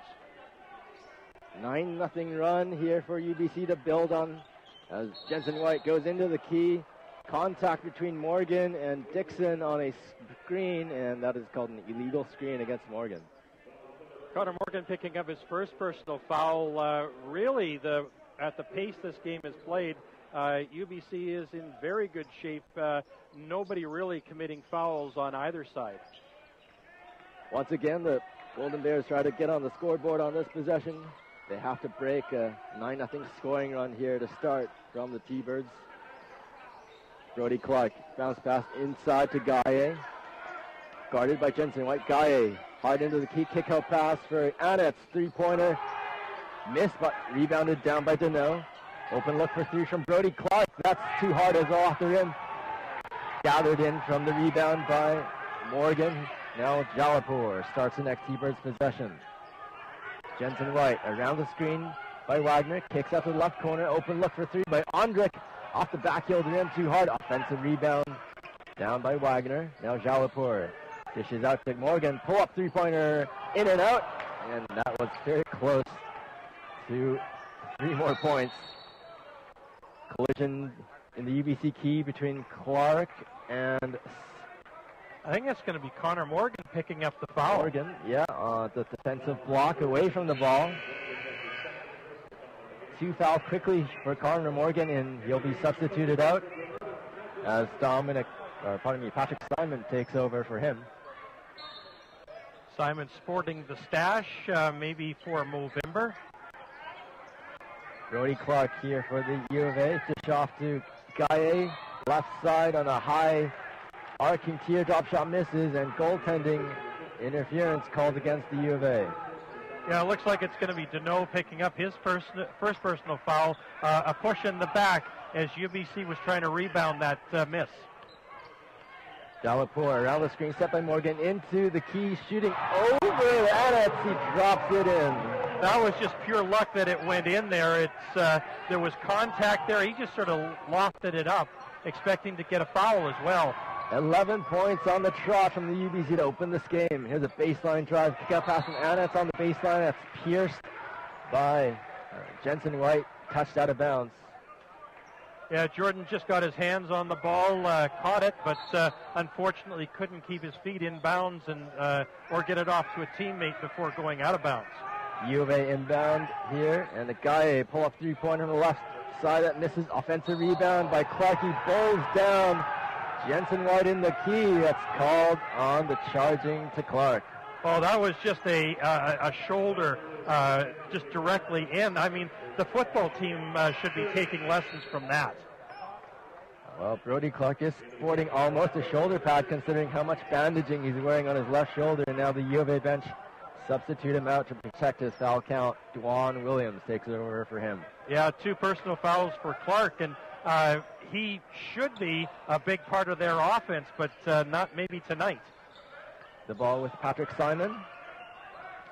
And now inside on the layup from Wagner, misses short. Quickly the U of A hustle the ball up court. The ball at the outside with Williams. And now up top, Ethan Dixon, pull-up jumper inside the arc. It's too hard. And loose ball, last touched out by the U of A. Yeah, still nothing doing for Alberta there. They can't seem to get themselves a shot to go. T-Birds go to work, building on an 11-point run here to start the game. Foul away from the ball, charged defensively to Alberta here. Alberta picking up a lot of team fouls here. They've got 4 right now. Next one will put UBC in the bonus. 11-0 the score right here from UBC and the War Memorial Gymnasium. That's in favor of the Thunderbirds. Inbound play to Jalapur. Dishes off to Ondrick. And now David Wagner, step back three-pointer. He hits that, shooting over Deneau. Everything's going for the Thunderbirds. 20-footer by David Wagner. From the left side of the key, here's Deneau working against Wagner. Now double team. Shoots too hard past the rim. Jensen White leads the ball ahead. Working on Dwan Williams. Jensen White into the key. Shoots on the run. Drops the shot. Draws a foul for the N1 as well. Like I tell you, everything seems to be going right for the Thunderbirds right now. Out of control, dribble into the paint, contact, yet the ball still goes. The run of scoring now 16-0 to start this game. Golden Bears are just being shell-shocked in every direction at the moment. 5 minutes, 2 seconds remaining in the first quarter, and that means that Alberta will probably not score until after, well, who knows when they'll score, but at least they've gone scoreless the first 5 minutes of this ball game. And that is an unexpected slow start of a team that we thought would be a high-caliber team on paper to start the conference season. I wonder what the CIS record is. For the slowest start to the game before the first points are scored for a basketball Exactly. game. Probably not within the past several decades. Maybe not with the recent iteration of FIBA rules, that's for sure. So, Sheldon Pittman substituted in. The Golden Bears try again to break shutout here. Gaye streaking into the key. Right-hand teardrop gets them on the scoreboard. And finally, with 4:46 remaining in the first quarter, it is Alberta on the score sheet. Turnover there as the Thunderbirds, A.J. Holloway, fresh off the bench, sent the pass to Jensen White out of his reach. Alberta coach Barnaby Craddock substituting freely, trying to find some combination that's going to work against the Birds. Colby Jackson starts the next U of A possession here. Mamadou Gaye working against Jensen White, now double team. Kick out ball to Colby Jackson, catch and shoot for 3. Too short on the rim, offensive rebound gathered by Pittman. Restarts the U of A possession. Now Gaye trying to get a dribble ahead of Jensen White, calls for traveling. Yeah, nothing working really well for Alberta right now. That's 3 turnovers, or rather 5 turnovers for Alberta. Jensen White now rolling off the screen in the left corner as David Wagner has the ball at the left side of the key, working against Deneau. Spin move. Too many, in fact. Lost his pivot foot, call for traveling. Yeah, the Arthur Murray Dance Studio was responsible for most of that, I would think. Yeah, just too many pump fakes, spinning on his pivot foot, and eventually he lost his spot on the floor. I think it was 1-1-2 quick step, Yeah. 1-1-2 quick step. Ballet dancers may recognize that pattern. So off the T-Birds bench, we see a couple players enter for the first time. Luka Zaharevic in at the post forward position, and Dominic Gilbert in as a small forward position as well. Sebastian Deneau, 1-on-1 against Zaharevic. The baseline kicks out the ball to Annis. Lyndon Annis, step back, a long jump shot for 2. Misses short on the rim, and loose ball foul contending for the rebound charge against Alberta. Yeah, another foul on Alberta. UBC in the bonus situation, as Alberta has committed 5 fouls. This is a nightmarish start for the Golden Bears. Stifled offensively and into the penalty quite early. 3 minutes 45 still to play. Yeah, 3 Alberta Golden Bears with 2 personal fouls. That last one picked up by Sebastian Deneau. That's his second personal foul. Brody Clark and Williams also have 2 personal fouls. So the second chance at the free throw for Dominic Gilbert to begin his CIS basketball career in the scoring column. Gilbert, the import from Sydney, Australia, makes good on the second ball to push their Thunderbirds lead up to 16. Colby Jackson drives down the middle of the key. The kick-out ball to Pittman. Catching 2 3-pointer. He knocks that down. UBC not able to get a hand on that ball. Patrick Simon shooting from the top of the arc. That misses too hard. Alberta's last 3-pointer was the first one they hit in 7 tries, and now shooting another one. This one hit by Colby Jackson, so 2 in a row. Well, it looks like bombs away for Alberta as they can't seem to get anything going into the paint. They're going to try to loosen things up by hitting some from the outside. They're within 10-0 after 2 trays in consecutive possessions. Ondrick, left-hand drive into the key, off balance as he collided into Colby Jackson. Jackson, long lead ball ahead. Open look at the 3-pointer from Linden, and he drops that too. Wow, this is a heck of a change of events here. 3 consecutive 3-pointers by Alberta, and we've got a ball game here again. 14-0 run now met from Alberta on a 9-0 run. This could be quite the dramatic seesaw battle if this continues. Well, we said at the outset we didn't know what to expect, and I think we've seen a lot of stuff we didn't expect. Yeah, Golden Bears missed his first 6 of their 3-point shots, but have hit the last 3 in a row to draw within 7. Oh, crazier and crazier. We'll see what happens in the rest of this ball game here. We could be in for a real roller coaster ride tonight. I think the Golden Bears would rather not have sacrificed so many fouls so early in this game to 2 of their starters. Brody Clark and Sebastian Deneau each on 2 fouls already. And Juwan Williams with 2 fouls as well. We'll see if that becomes a factor later on in this game. Well, this is going to force UBC to come out and defend a little bit closer around the arc. That will, I think the Golden Bears are hoping that will allow them to penetrate into the paint and get some easy buckets there, maybe collect a couple of fouls against UBC. So 2 minutes 40 left before the quarter break. And the right arc, Jalapur dishes off to Jensen White. Left-hand dribbling Jensen White around the screen set by Gilbert. His 3-pointer misses just short. Golden Bears start the next possession quickly. Shooting very early. Mamadou Gaia sinks another 3. 4 in a row. We've got the quad going here. I think it's counted only as a long 2. Gaia may have had his foot on the line. Jensen White into the key on a nice cut pass connected from Jalapur. That shot misses. Offensive rebound and putback missed by Zaharevic as well. And what was going for the Thunderbirds earlier is not going now as the ball is bouncing out rather than in. Ball to the left arc with Pittman. Golden Bears scoring on 4 3-pointers in a row here. Colby Jackson into the key. Now ball to the outside. Another 3-pointer launched by Gaia. It's too hard off the back heel of the rim, and T-Birds take the rebound from there as they try to build on this possession, leading by 5. Jensen White, left side of the arc, dishes across the top to Jalapur. Left-hand drive around the screen by Zaharevic. Pull-up jumper from the free throw line, misses wide. Offensive rebound and putback missed by Dominic Gilbert underneath. Second chance, ball ripped out of his hands. A real forest in there as he was surrounded by 3 Golden Bear defenders. Baseline drive here from Pittman going to the left hand. He draws the foul. I don't know, call it jet lag, call it maybe just a little bit of pregame jitters, but Alberta seems to have found something in the last few minutes here. Maybe it's to the point where, hey, these guys have gotten so far ahead of us.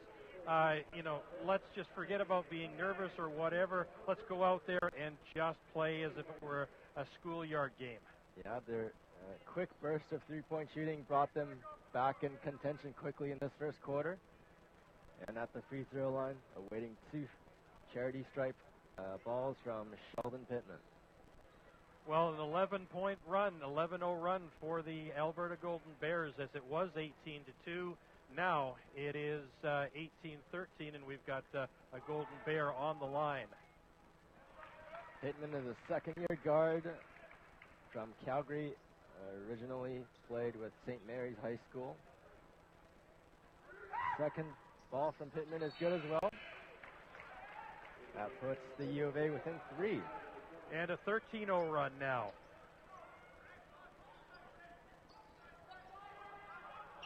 See what the T-Birds can do to snap out of that funk here on this possession. Delapour. Left-hand drive, and now the dish across to Jensen White. Entry pass into David Wagner. Wagner backing down against Roughhead. Right-hand baby hook. It's too hard. Offensive rebound momentarily in the hand of Jensen White, but he lost control of it.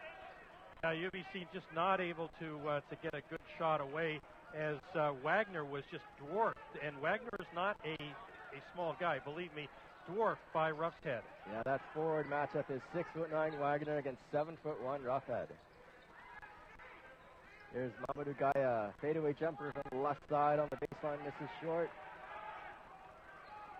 34 seconds left in the first quarter. T-Birds lead by 3. Three-pointer here from Jensen White from the left arc. It misses short as well. Thunderbird's slump continues. Mamadou Gaya, fast break, lay-in, makes it count while Jensen White falls awkwardly trying to defend that layup. He's clutching his left leg in severe distress at the moment. But an absolute perfect pass from, I believe was it Williams who tossed that pass to Mamadou Gaya. Completely, defended like Richard Sherman, but still he was able to receive that pass and take it in for the bucket. Jensen White very gingerly wobbles his way back to the bench. We'll see if he can get some medical attention from the trainer staff as the Thunderbirds can hold their last possession in the first quarter, leading just by 1 now. Alley-oop play into Connor Morgan, and goaltending with the ball going in anyway. Charge against the Golden Bears. Yeah, Wagner wide open at the left side of the key. Great pass to get to him. But Roughhead trying to get back, just reach back with a long wingspan and knock that ball before it went into the hoop. 6.5 seconds left in the first quarter clock. We'll see if the Golden Bears can make a last-ditch effort to beat the buzzer with the shot.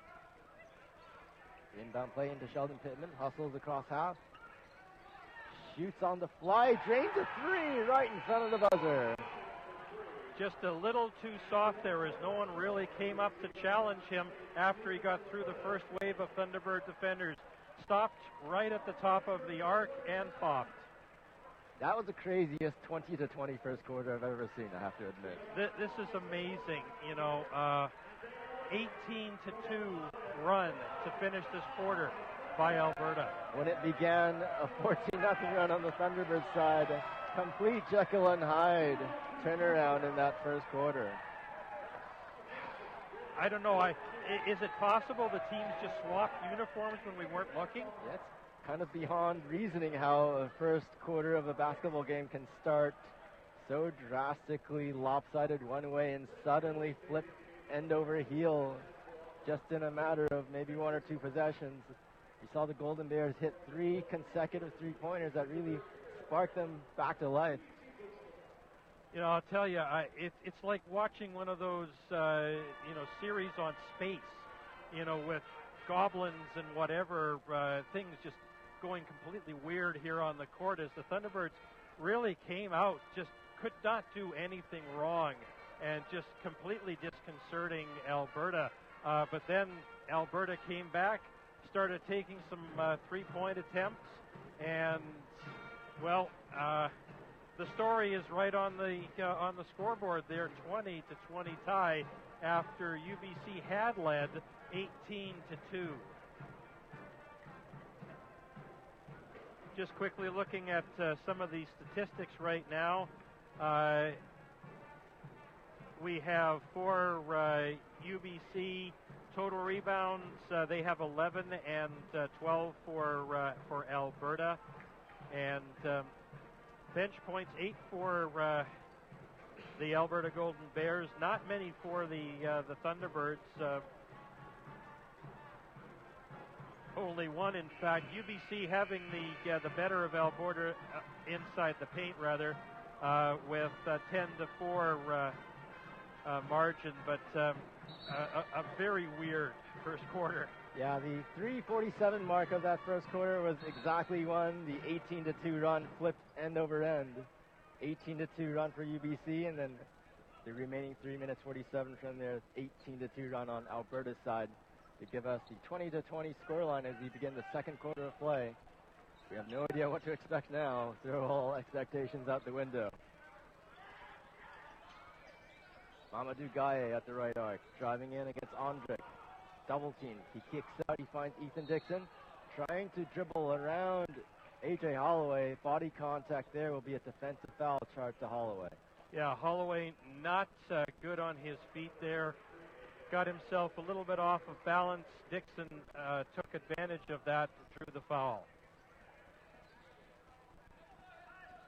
Ethan Dixon starts the next Golden Bears possession here. Shot clock down to 8. Mamadou Gaye driving past Andrik on the right hand. High layup off the window, too hard. Shot clock sounds by mistake, but Andrik carries on. Makes the lay-in. Yeah, going coast to coast, found himself in the lane, and then a little scoop off the glass to finish. At the lead-breaking score at 22-20. Sheldon Pittman here for the U of A. Swing ball to the top with Roughhead. Kicks out to Gaye. Step back three-pointer. He drops that. Mamadou Gaye with 9 points in this ball game to lead the Golden Bears. That's the first three-pointer he's hit after 2 misses. And the three-pointer here from Jalapur, short on the rim. Offensive rebound contended for by Patrick Simon. Jump ball called. Possession error with the T-Birds, so they'll stay on this offensive side and look to inbound. Jalapur coming up. Checking back in for the Thunderbirds, Connor Morgan. He's got 2 personal fouls, so he picked those up early, had to go out, but UBC feeling they need his presence in the paint here going forward. Cut pass into the key, into Morgan. Misses the easy lay-in up close, and Golden Bears take the rebound. Ivan Ikomi, fresh off the bench here for the U of A. Brody Clark, one-on-one against Morgan. The kick-out pass to Ikomi. Driving against Wagner, trying to make the lay-in on the short side. He's blocked from behind. Holloway trying to drive down the right side. The play is whistled down on the foul. Yeah, it's going to be a blocking foul on Alberta as Holloway had a quick first step there to try to get around his defender.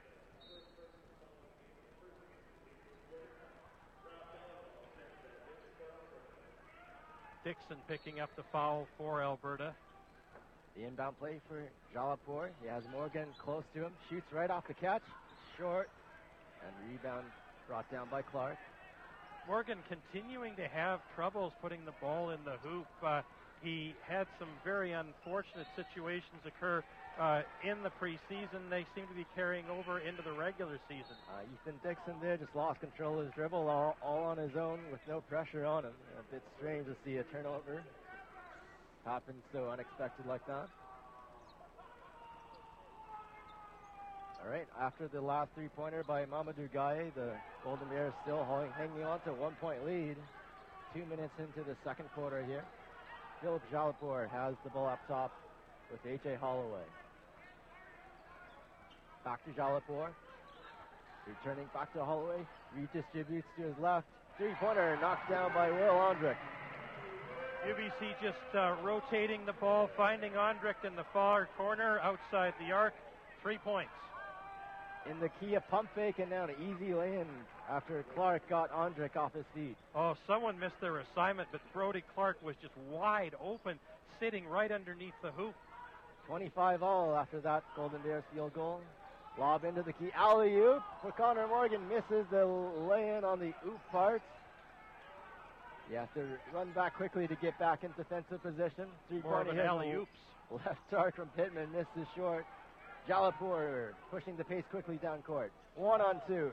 Shoots off balance. Put back off the miss made by Andrik. Yeah, Andrik hustling down the court. Ball just rolled off the rim right to him. 5 straight points from Andrik for the T-Birds. Puts them up by 2. Fadeaway jump shot from Kobe Jackson from the right side. Friendly roll off the rim and in. Yeah, it took a couple of bounces and dropped through. Seesaw battle continues at 27 all. Ondrik, entry pass into wide open, Wagner underneath. And talk about forgetting your defensive assignment there. Wagner completely open inside the paint. No one paying any attention to him. Another tie-breaking field goal there for the T-Birds. Go up by 2 in the right corner. Sheldon Pittman drains another 3. I'll tell you, this is a more roller coaster of a game than I even thought we were going to get. So the Golden Bears, after they're missing their first 6 3-pointers, they've hit 6 of 7 since then. That 3-pointer gives them the lead at 30-29. Here's a steal. Jackson taking the ball off of Wagner. Drops a bounce pass for a drive. Dhaliwal, he rolls in the right hand running hook. And things seems to be going right for Alberta right now. Shots dropping in. That's the U of A's biggest lead of the game at 3 points. Holloway kicks out the ball. Wagner, open look at a 3-pointer. In and out of the rim. Jalapur contended for the offensive board, but couldn't quite control it in one hand. Yeah, UBC has seen their shooting go cold over the last few minutes. The shots that had previously been dropping for them that were getting friendly rolls were getting very unfriendly rolls right now as that one sort of swooped in and then swished out. Golden Bears here working on this possession to build on a 3-point lead, and defensive foul charged to Taylor Brown is new into the game off the bench. Yeah, Taylor Brown and Jackson just getting themselves tangled up there outside the arc. 5 minutes, 15 seconds left to play before halftime. Absolute seesaw battle here between the U of A and UBC. Mamadou Guy shoots a quick pull-up jump shot, too hard off the window. Jalapur racing the ball down court, slips past Jackson, but his layup misses short.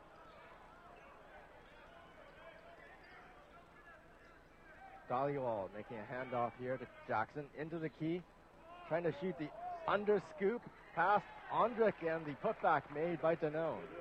Yeah, good positioning there by Deneau as the ball just rolled off of the rim and to him, and he just put it in. Jalapur, the pass into the key. The ball with Simon. Pick up pass to Jensen White. 3-pointers, an open look. 3 bounces and out of the rim. And offensive rebound charged on a foul called. Patrick Simon fighting for the loose ball rebound charge of the foul. And just exactly what I've been saying over the last couple of minutes. UBC just does not get any luck with the rolls on those shots because that one bounced around a couple of times before coming out, and then the result was a UBC foul. That one is second, picked up by Patrick Simon.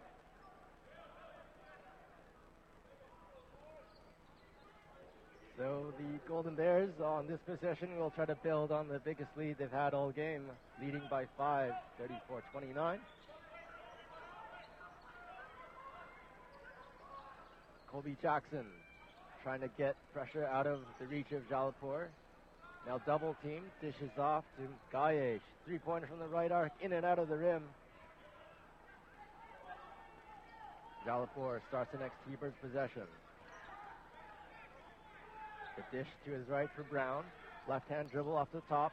Screen pass to Zaharevich. Cut pass across to Jensen White. Inside dish to Ondrik, and he's fouled on the layup.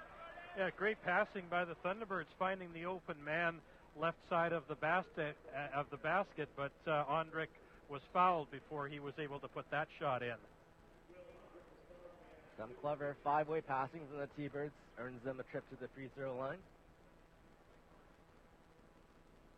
Ondrik takes over as the team's leading scorer on the first free throw ball.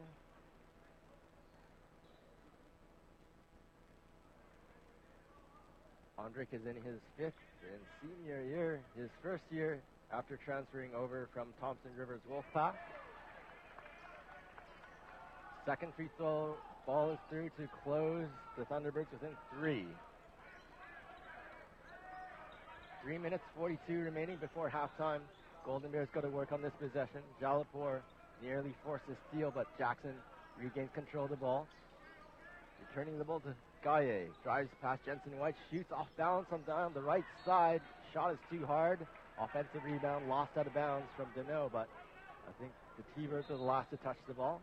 Yeah, Ruffs had a good chance at corralling that, but a UBC Thunderbird knocked it out of bounds. So only 2 seconds remain on the Golden Bears shot clock after their last shot attempt missed the rim. They'll draw up a timeout, and in their scrum will try to come up with a quick catch-and-shoot play off the inbound. Yeah, a mere 2 seconds remaining on the shot clock. So Alberta's going to have to be quick. You know, if you've got someone like Ruff's Head, you know, see if you can just loft it into him. Maybe he's right beside the basket. He should be able to go up higher than the Thunderbird defender and then just slam that one down. Or they could just go to another three-point play, shooting them from the perimeters, something they have not shied away from at all in this game. They've tried 15 attempts already, hitting 6 of them, and 18 of their 34 total points at this moment are coming off of those trays. 6 of them. Most of them they started hitting from about midway through the first quarter. That finally snapped them out of a 14-0 run on the wrong side. Well, we'll see what they're going to do here. The shot clock has been readjusted by the officiating crew to read 14 seconds. I think they finally realized the last shot attempt from Alberta did touch the rim, so that was the correction to the shot clock that will give the Alberta side a better chance at a high percentage shot. The inbound play to Gaye, swinging ball across the right side, and entry into the key, broken up by Zaharevich, getting that ball out of the reach of Roughhead. Yeah, that's just good defense. I mean, it looked like they had set up a play somehow to get it to Roughhead near the basket there, but Zaharevich, doing a great job of denying. Short inbound ball straight into Pittman. Wild shot goes back into Roughhead's reach, and the putback made by Pittman. Knocked out of Roughhead's hands by a Thunderbird, but right to a Golden Bear. Pittman is now the leading scorer for the Golden Bears with 13 points, and overall in the game as well. Jensen White, swing ball to Taylor Brown. And she bounce pass into Zaharevich, misses the ball. Jackson dishing off to his right for Pittman. Pump fake the pass, shoots a three, and he swishes it. Well, this is an 8-point lead, and I think we can safely say that's the biggest lead of the game for Alberta. It was a tie score not too long ago, it seemed like, but Golden Bears have steadily pulled away. I think the last time it was tied, I think it was 25 apiece. I may be wrong. No, 27, I think. At 27, and it's been a 12-4 Golden Bears getaway since then. Yeah, and Pittman's just come out on fire in this second half, scoring 16 points for Alberta. He's done that coming off the bench and given his team a great spark. And something we could not expect, considering how poorly the Golden Bears starting 5 were playing to open the first 6.5 minutes in the first quarter. Huge margin in favor of the Alberta Golden Bears in the bench point category, 17 to just a single point, a single bench point for the Thunderbirds. And this is what has really been one of their strengths in the games during the preseason. Yeah, credit Sheldon Pittman for scoring 16 of those 20 off the bench for the U of A. There's a drive toward the key by Ondrick. He draws defensive foul against his check. That one is charged to Mamadou Gaye.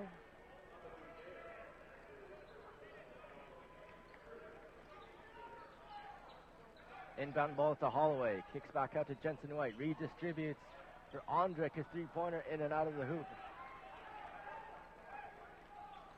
Shots just not dropping for the Thunderbirds right now. It just seems that they're, completely jinxed. I think UBC has missed 8 3-pointers in a row after hitting their first 3 in it.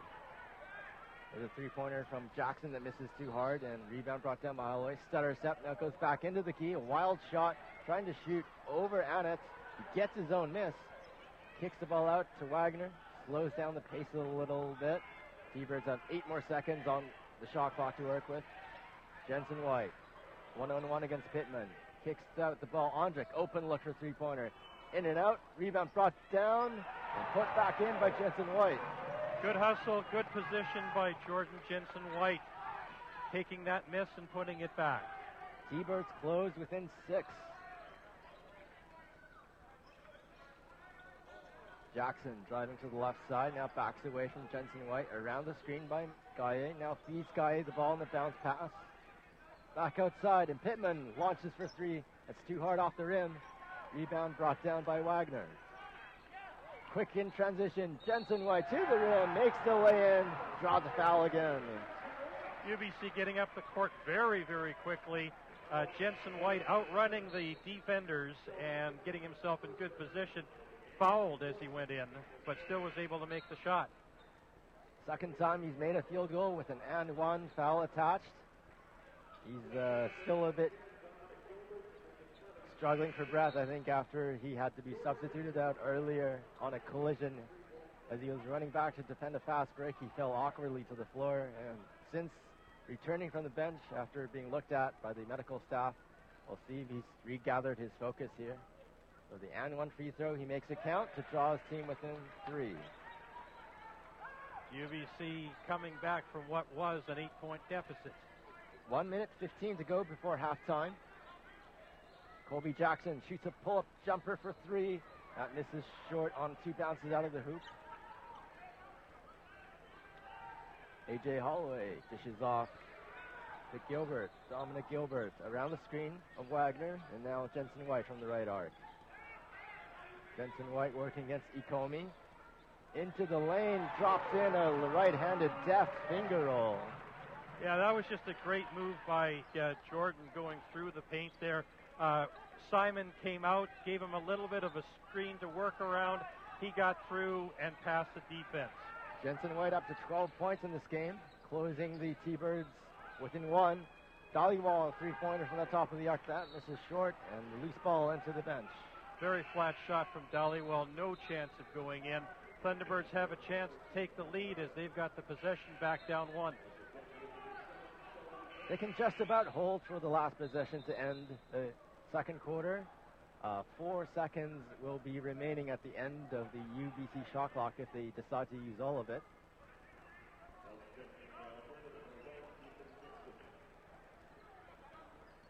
We'll see what the home team has drawn up for potentially their last possession of the second quarter.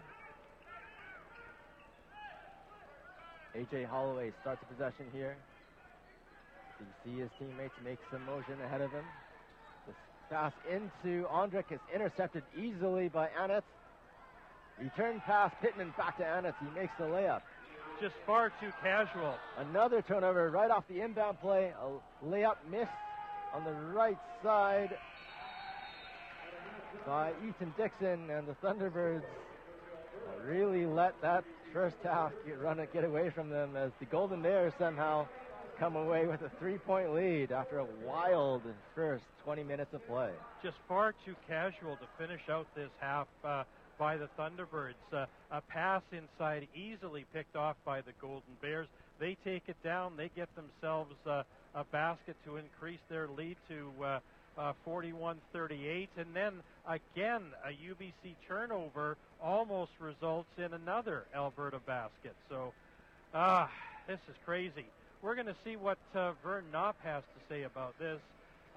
He's going to have a look at the statistics first, and he'll be over to join us momentarily. But just looking down the statistics right now, Pittman, the high scorer in this game for both teams, leading the Alberta Golden Bears with 16 points. Mamadou Gaya with 9, 5 for Jackson. On the Thunderbird side, it's Jordan Jensen White with 12 points.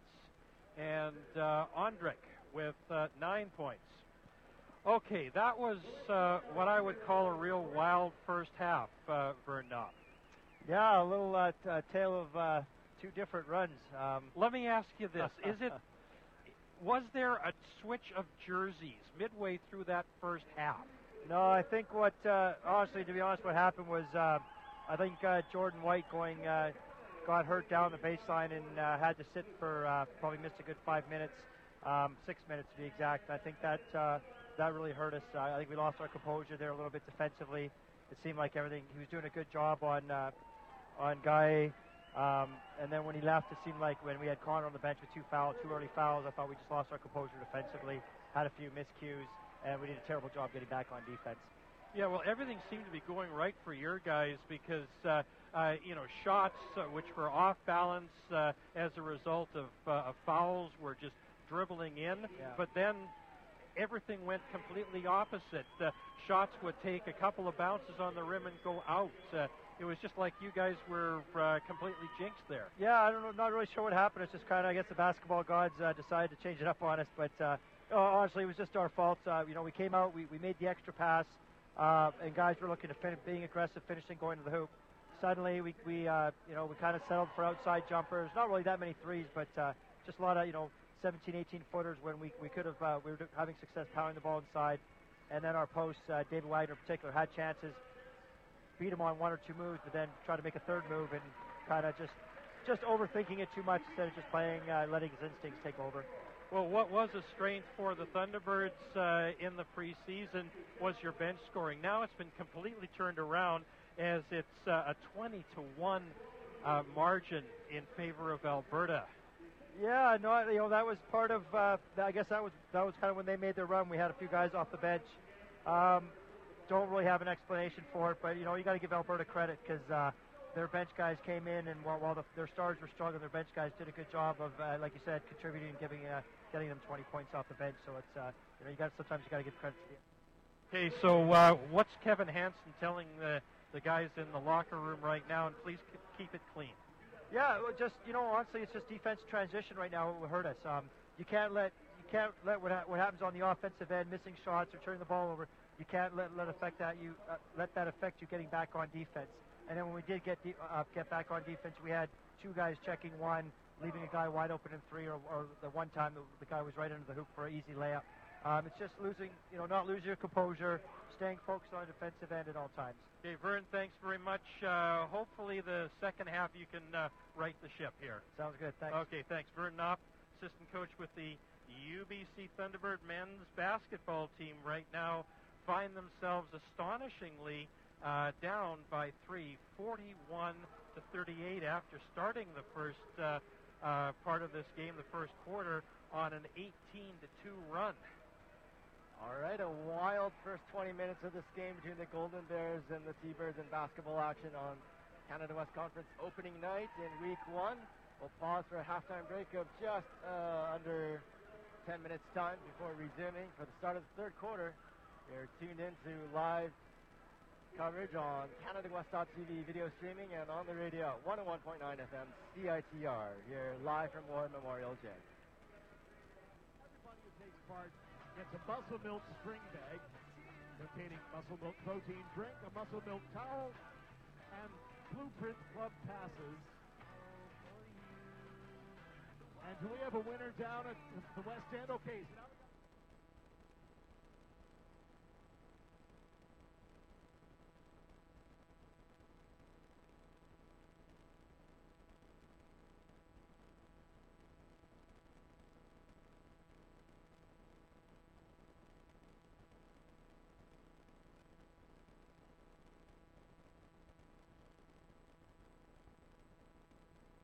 Are you looking for a volunteer opportunity that fits your schedule? Being a big sister takes less time than you think, and you can choose the volunteer opportunity that fits your life. Spend just 1 hour a week as a study buddy, tutor, or 2 hours a week as a big sister. Check out the various mentoring programs at Big Sisters of BC Lower Mainland and find a volunteer position and a little sister that will suit you to a T. Visit bigsisters.bc.ca for more information today.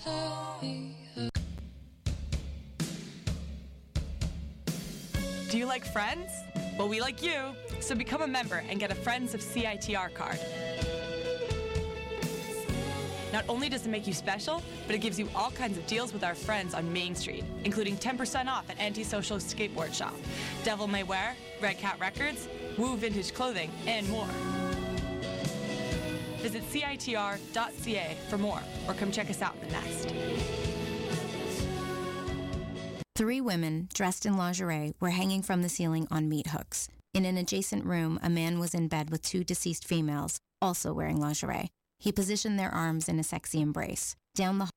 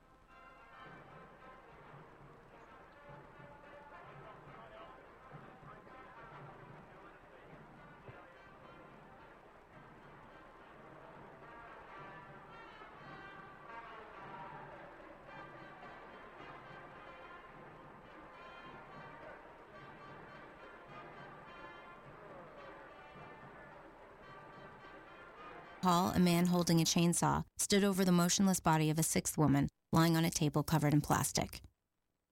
These are scenes from a popular music video by a Grammy Award-winning artist. If we want violence against women to stop, shouldn't we stop treating it like entertainment? Join the conversation at #NotOK.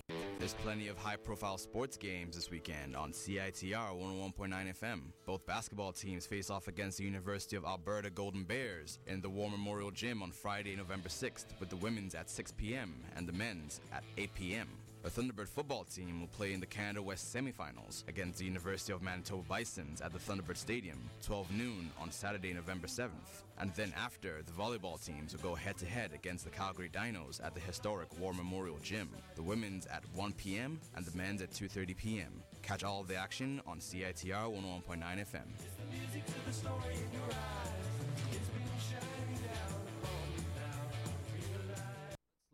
As one poor soul tries to find something good to enjoy on the radio. Let's see here,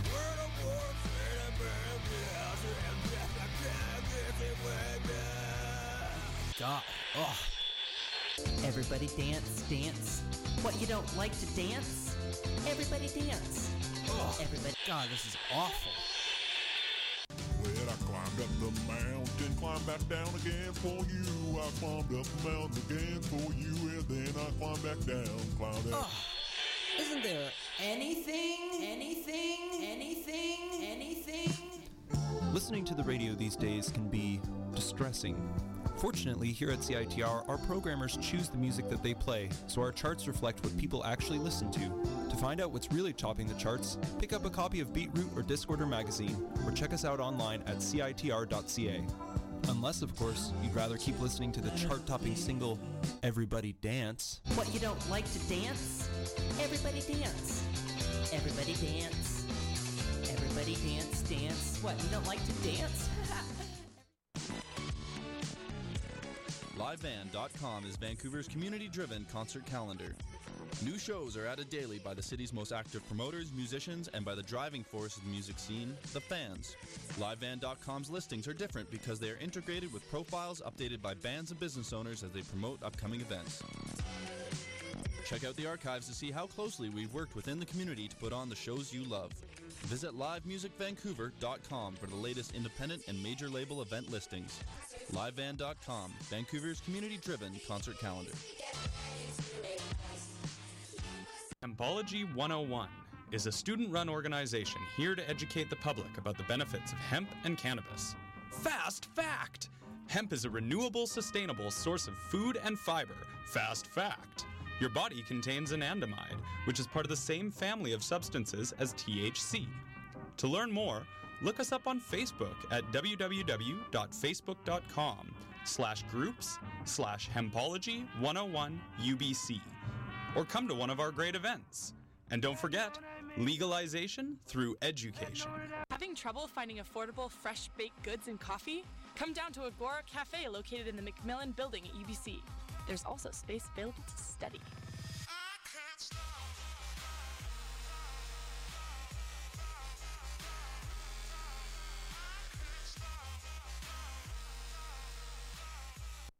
More about fashion. We asked CiTR student executive and fashion expert Jonathan Q what fashion means to him. Like, it's just aesthetically something that's so ostentatious. Typically.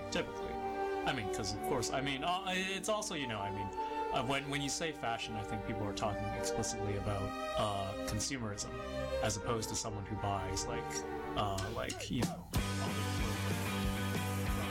let's say something. For the start of the third quarter between the Thunderbirds and the Golden Bears in this men's basketball matchup. In the first 20 minutes of play, we saw a topsy-turvy turn of momentum.